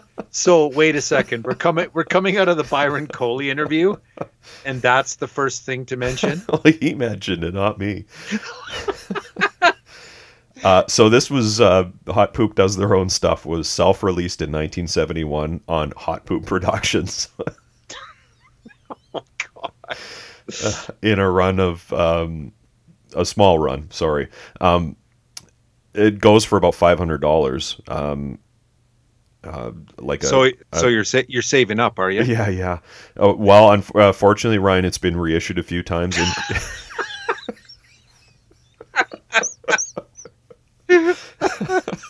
Oh man, this is Brant the Trailblazer talking about this record now, of course. Including last year on Long Beach label Toxic Toast. It's kind of 60s rock put through a Zappa Mother's filter. It's also streaming. It's on YouTube. So check out Hot Poop if you dare. Or at the very least, check out the cover art. Okay, Ryan, he mentions Johnny Drummett, a.k.a. John Thompson. He's an interesting guy. He did a shitload of album art. He worked directly for Pere Ubu as their long-running art guy, but also lots with the Pagans and others, some twin tone bands. He ran a few labels, Treehouse Records out of Minneapolis, releases from Cows, Bastards, I've talked about their killer album, Monticello, before, Pagans, Tom Herber's band, Bad Trip, remember? Oh, I remember. Yeah. Drome was his short-lived late 70s punk label based out of Cleveland. Pagans, Dead End America 7-inch, Street Where Nobody Lives, What's This Shit Called Love single in 1978.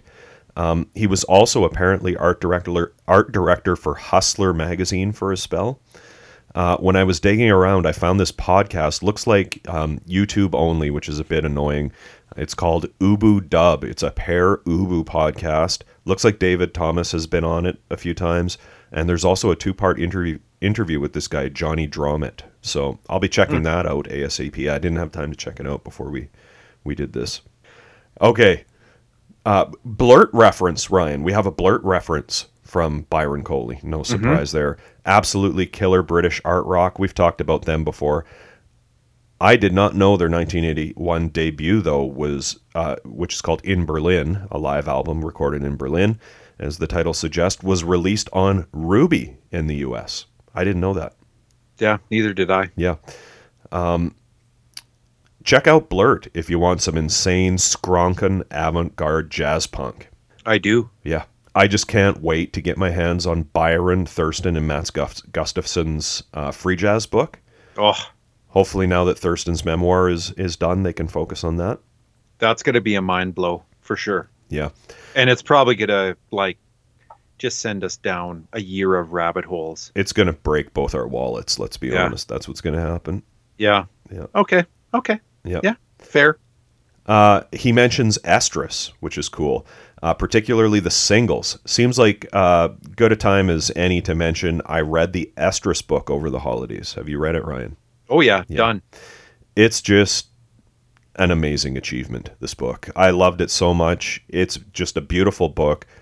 Totally took me back to that era, which you and I were just fully immersed in at the time. For sure. And I just can't recommend it enough. Also, the discography in the back, you forget how many singles were getting cranked out back then. It's wild to think about. Like, I bought so many singles in the 90s. I know you still buy a ton. I really don't. I wonder if they'll ever come back like that. Yeah, I don't know. It was just great to see all those bands and remind myself, you know what? I gotta check those bands out again. It's been a long time since I've listened to a lot of those bands. Great to see some Canadian content in the Estrus book too. Always love that.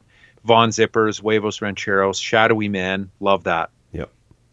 Yeah, that was one of the 2 books that I read. I read the No Means No book and that one, and that was like the perfect holiday break. Yeah, I'm reading the No Means No book right now. Oof, that's good. Yeah, Rob's article on going to see DOA. Wow. Okay, there's so much we didn't get to in the interview. Byron's been in so many documentaries, written so many essays and liner notes. He wrote a biography on Chuck Norris in 1986. Of course. Yep. He's got a poetry book, Defense Against Squares, a collection of early writing that I mentioned, C'est la guerre. Now that book too, don't forget, it's on that imprint. What is it? Is it Loi de Cravant? There's also a Mike Watt book on that same imprint as well. Don't forget. Yep. You can still find some of he and Thurston's Bull Tongue reviews on Arthur.com. He later edited the Bull Tongue review into a quarterly physical release with various writers, and of course Byron. He was also involved in releasing hundreds of albums across various labels.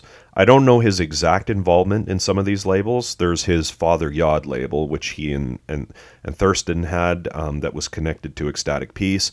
Several artists and releases we've talked about: Dreadful and the Din, Lee Ronaldo, Sonic Youth's 1987 live set, Hold That Tiger, many more. He and John Maloney, a drummer and multi-instrumentalist who's played in a bunch of Ecstatic Peace bands and also Thurston's Chelsea Light Moving, they have a cassette label called Yod Tapes. Then there's forced exposure. So when the magazine stopped publishing in 1993, they maintained and expanded their distribution of music, but they also released several singles and albums. Many singles only available to subscribers, including the Minutemen's Georgeless EP, Roger Miller's O Guitars, etc., Sonic Youth's Overkill Your Idols and Silver Rocket singles, a Divine Horseman Flesh Eater split, so many more. Then there's Feeding Tube Records, a label and brick and mortar store in Florence, Massachusetts, which Byron owns with Ted Lee. They've released hundreds, if not thousands, of experimental, arty, and outright weird albums over the years. There could and should be an entire episode on Feeding Tube. The output is mind-blowing. Ted Lee has many releases on the label, including some with Byron involved.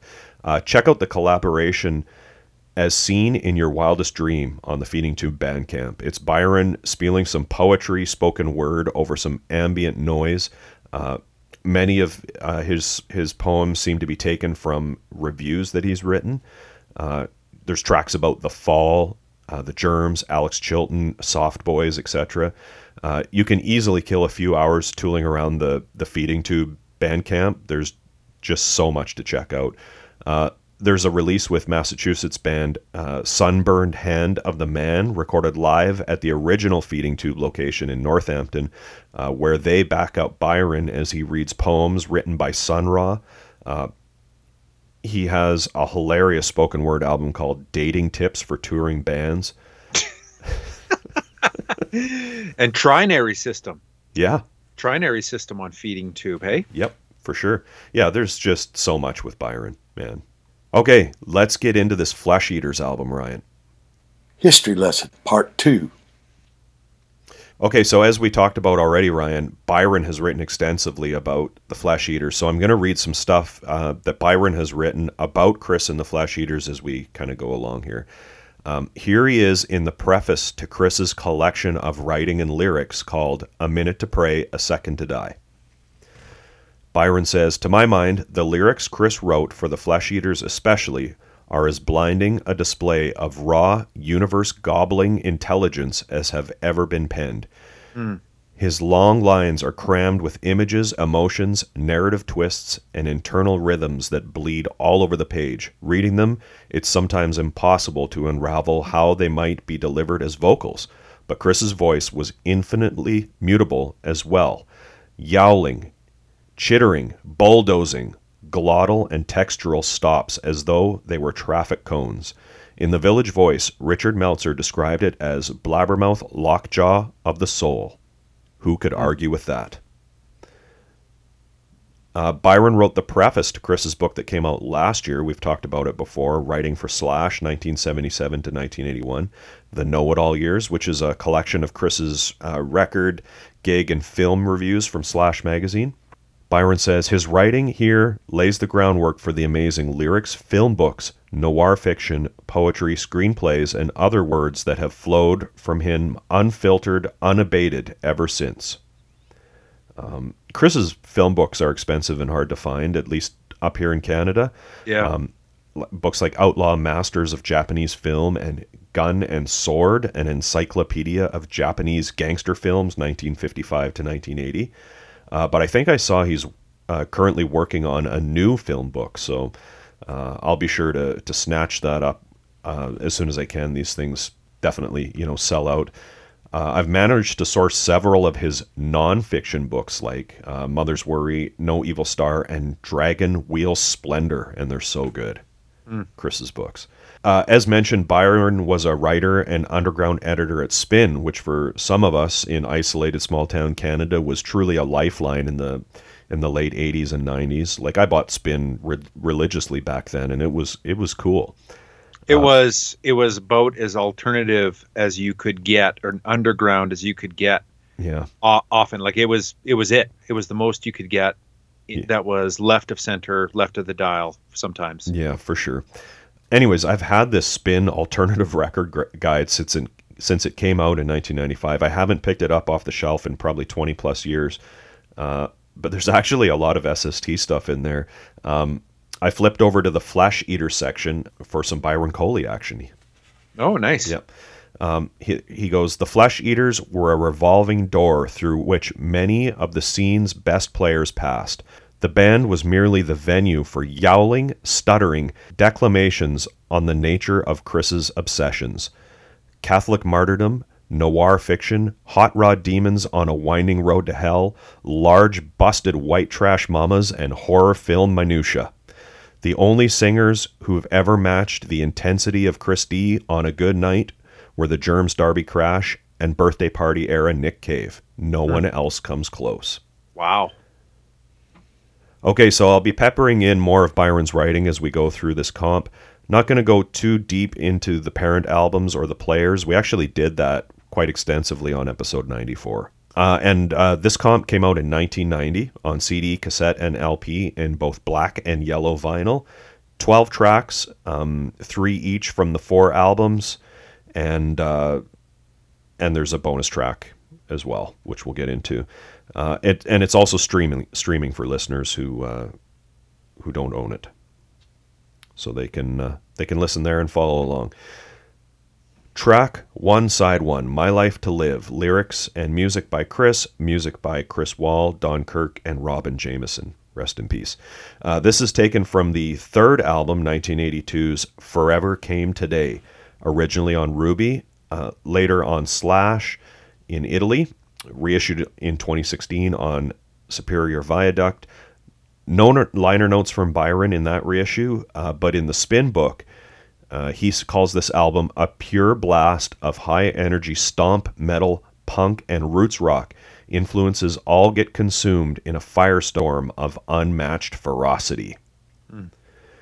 In Chris's book, he talks about being in love with someone mid-1981, and several of the songs on that album, including this one, quote, reflect the rarefied intensity of those feelings.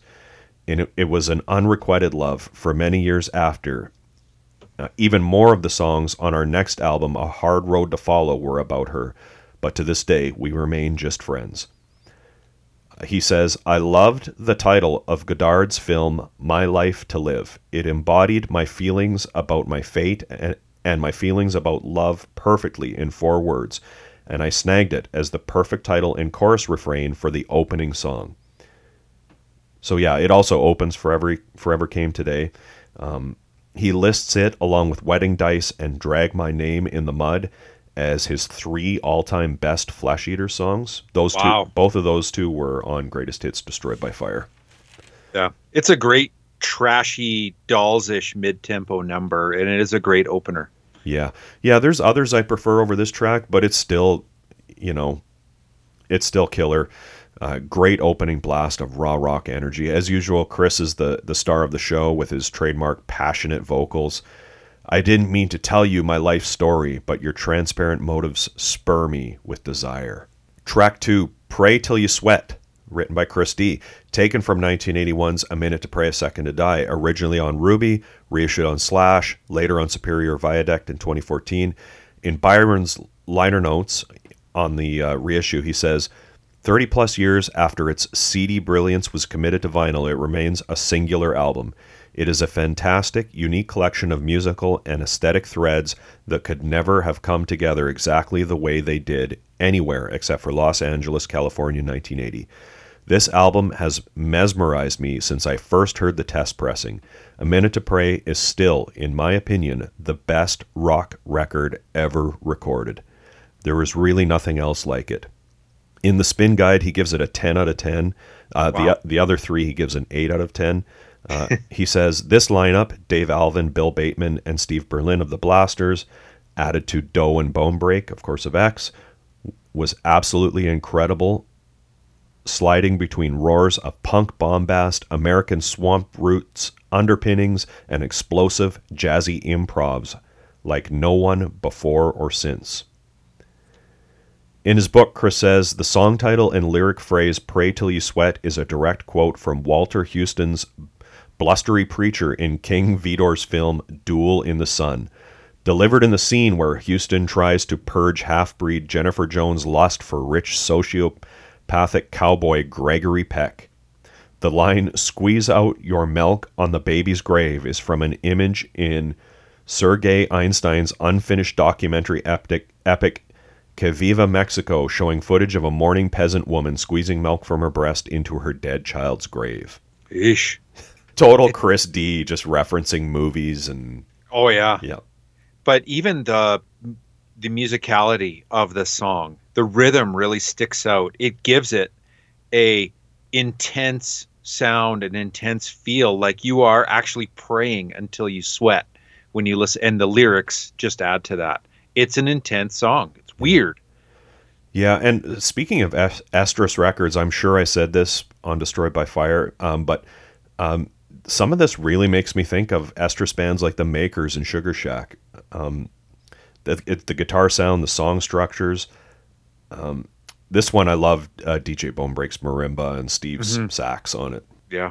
Track 3, Satan Stomp, written by Chris D. Also taken from A Minute to Pray. Here's Chris again from his book.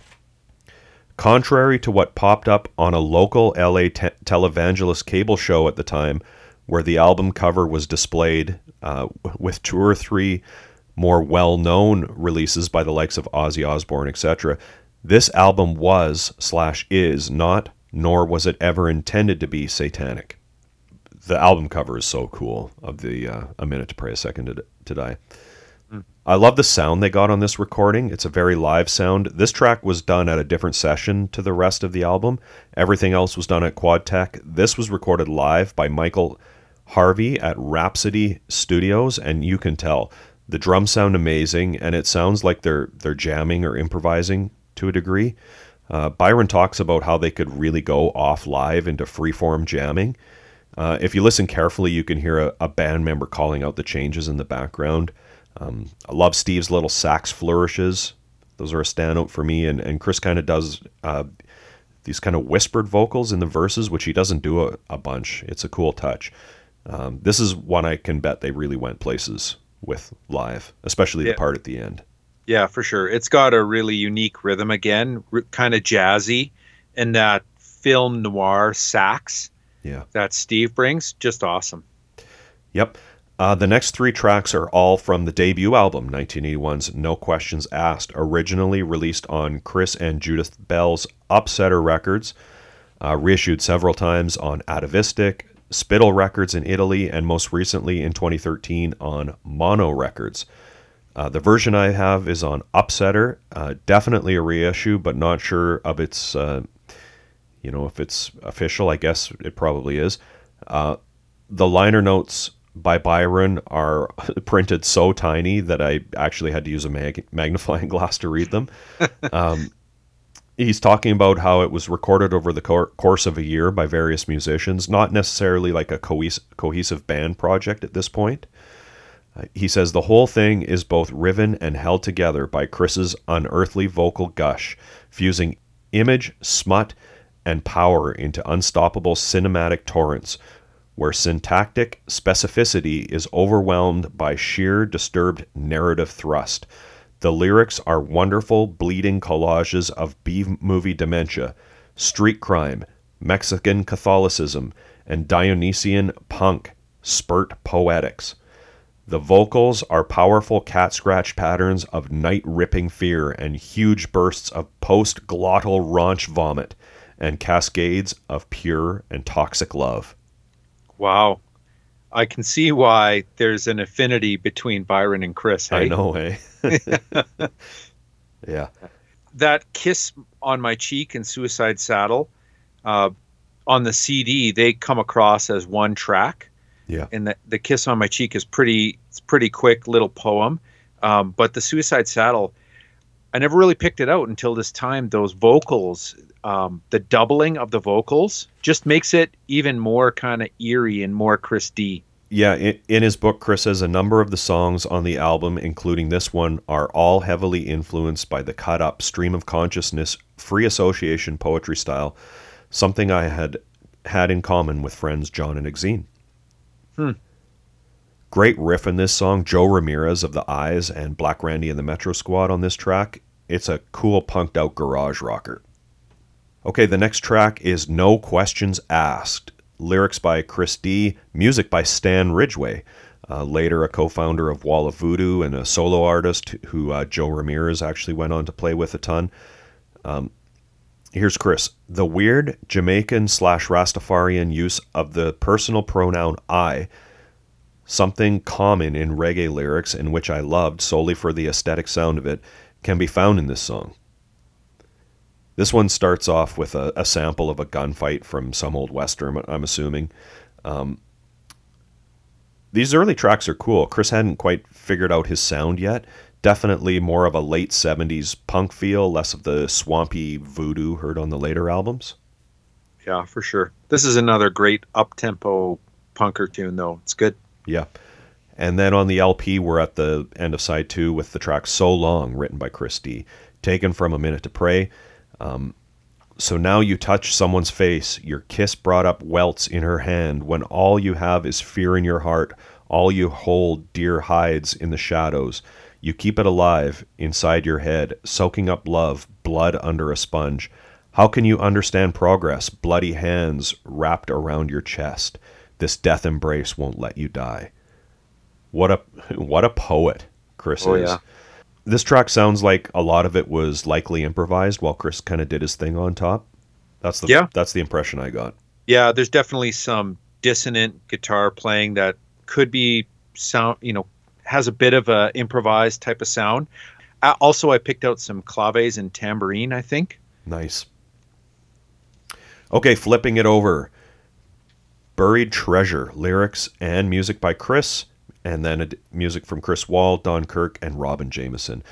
This is from the fourth and final studio album of the original incarnation of the band, and I'm sure we talked about this previously, but in some ways, from my perspective anyways, the only kind of solid lineup of the first run of the band. No Questions Asked is a hodgepodge of players, more of a studio project. A Minute to Pray was that all-star lineup. And the album was recorded in one night, with every song kind of credited to Chris. And the sole other credit being for John Doe's Cyrano de Bergersback. Plus, as Byron mentions in the liners, they only played 7 or 8 gigs, that lineup, between February and July 1981. Forever Came Today and A Hard Road to Follow had the first really consistent lineup of Chris, Robin Jameson on bass, Don Kirk on guitar, Chris Wall on drums, and Jill Jordan on backing vocals. And it's kind of the first time we see full band writing credits for several tracks as well.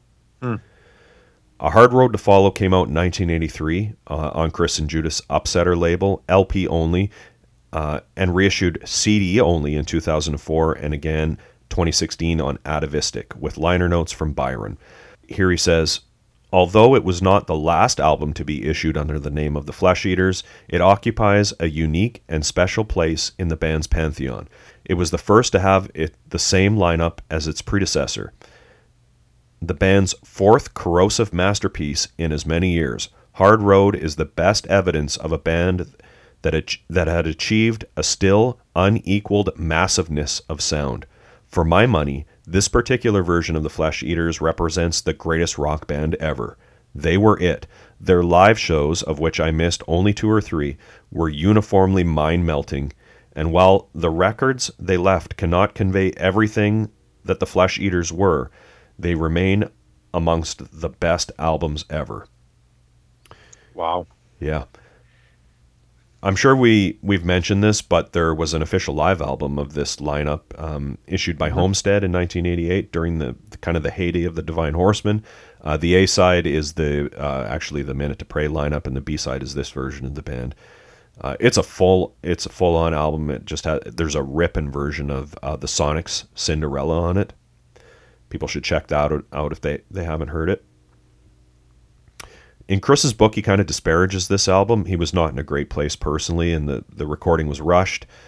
He says the morbid wallowing in doomed romance is borderline gratuitous. But he does acknowledge that many cite it as their favorite album by the band, actually. He says virtually all of the Hard Road album is obsessively fixated on the then love of my life, who I was singing about on Forever Came Today. I feel like the morbid wallowing in doomed romance is kind of what you come for. Yeah, a little bit, right? Yeah. It is this lineup for the entire B-side of the LP, and then also the bonus track at the end of the CD. So it's the same lineup from here on out on the record. Yeah, anyways, Buried Treasure, the song, total rocker. Chris just totally going off at some points, at others sounding like a man who's just totally broken. And musically, it's just like a total ripper. Yeah, I found the doubled vocals like really fit the song, but it also kind of reminded me of this other obscure Canadian band that put out this wicked album called Ambush. Remember that band? The band Ambush? No. Oh, you're talking the Throbbing Hoods? The Throbbing Hoods. Yeah. The doubled vocals, like in the lower register of Chris on this track, kind of reminds me of the Throbbing Hoods a bit. Okay. Yeah. Just had to get a Throbbing Hoods reference out there. Never hurts to get a Throbbing Hoods reference in there. Exactly. Yeah. Okay. Because of You, or as it's written on parent album Forever Came Today, because of you, every legend dies a quick death. This one is credited solely to Chris for words and music. About as close as the Flesh Eaters would get to a pop song. Almost their take on Motown or something like that. I know Chris was influenced by some Motown stuff. There's some country licks from Don Kirk in this one. Chris does talk about how he was listening to tons of X, Cramps, Gun Club, Blasters, Lipstick Killers, etc. while writing this album. The album title itself is actually an homage to the Supreme song of the same name. He says in his book he was listening to them heavily during this era, and they had plans to cover the song Forever Came Today. But he says the transposition of such an ethereal pop soul love song to our style was just not within our grasp. Great track, though. Kind of a Louie Louie chorus section, too, right? Yep. But so catchy. The next one is Tightrope on Fire. Music and words by Chris. Music by Wal Kirk Jameson. This is the final track on Forever Came Today. And it's also the title of a 2013 novel by Chris. I've read it. It's totally awesome. Another of his gritty pulp noir novels in the style of Henry Cruz or Jim Thompson. Let me read you the blurb from the back cover of this book, okay? Please. Okay. Just check this out and tell me you don't want to read this, Ryan. Corrupt female sheriff's detective Frankie Powers is treading water in her small desert hometown of Sweet Home, California. Burned out and emotionally numb after losing her husband and child in a mysterious fire 10 years before, her conscience is reawakened when her affair with a Bakersfield narc brings new facts to light. Frankie's mob boss uncle, Jack Richmond, has been kidnapping underage girls for his Vegas prostitution syndicate. He's also been victimizing his own teen daughters, Frankie's twin bad girl cousins, Valerie and Vanessa. Soon, Frankie finds herself single-handedly fighting tooth and nail against not only wicked Uncle Jack, but also his dominatrix wife, Marilyn, and their degenerate hitman, Cal Nero.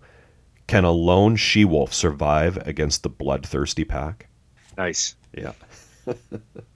Ay. Yeah. Well, it's a great song, too. I just love the guitar intro to this track. Love it. Yeah. Steve Berlin guesting on sax on this one, too. Speak with a kiss that scalds and hisses. Love it. This track's actually a standout for me. Yeah. Me too. The next one is I Take What I Want. It's a cover of a song made famous by American soul and R&B duo Sam and Dave, a.k.a. Double Dynamite, a.k.a. the Sultans of Sweat. Obviously, they're known for the song Soul Man, made famous by the Blues Brothers, who copped many of the duo's moves as like an homage. The original, appears on their 1966 debut, Hold On, I'm Coming, on Stax Atlantic, written by Isaac Hayes, David Porter, and Teenie Hodges. Hayes and Porter wrote many hits, including Soul Man. They were kind of like the house songwriting partnership for Stax. Isaac Hayes, of course, went on to have a huge career as an artist in his own right. David Porter has over 1,700 songs to his credit. 200 of which were written with Isaac Hayes. Teenie Hodges was Al Green's lead guitarist and a songwriter of many of his biggest hits, including Take Me to the River. This song's been covered a ton. Aretha Franklin, Rory Gallagher does just a killer version of it on his album Against the Grain. Chris says in his book, this song is rooted in a much grittier R&B groove-based blues rock foundation, and thus much easier for us to interpret. He means as opposed to the Supreme song Forever Came Today. Mm. Yep.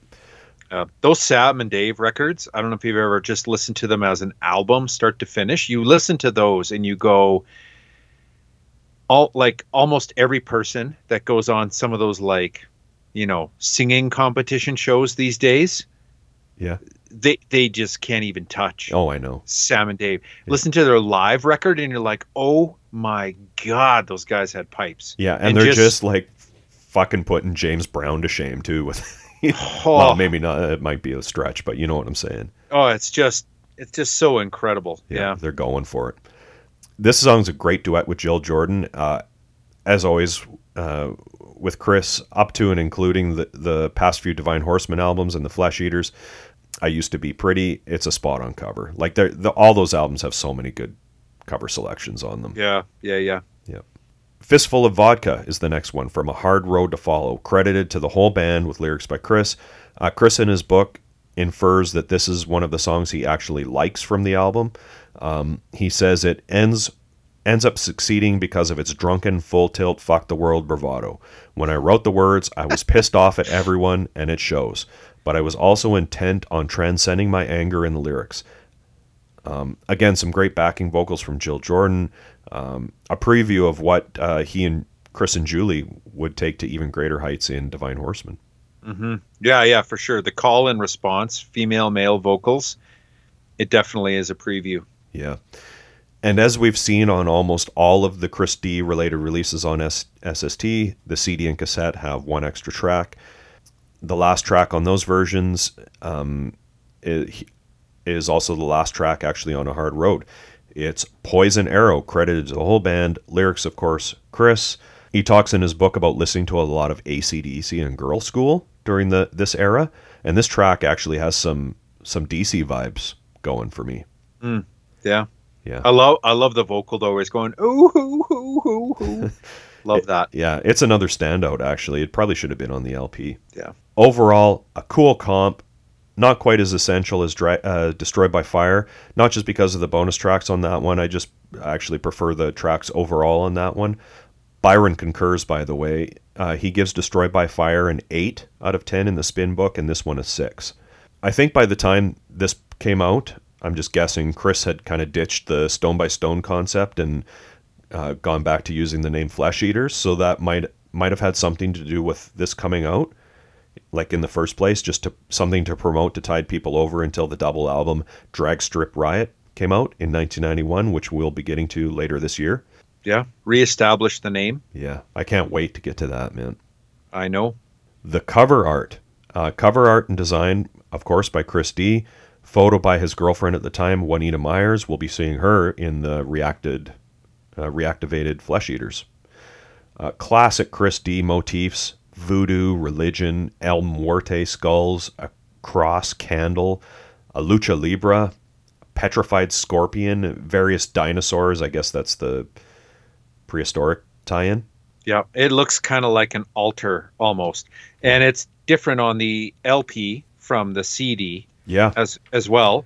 The CD background behind the altar, if I can call it that, it's kind of like a smoky image, but on the LP it almost looks like it's a mural from a wall, because if you look in the four corners of the image, there are like rivets in all four corners, almost like this is like an image that is riveted to the wall as a mural, these dinosaurs behind the altar.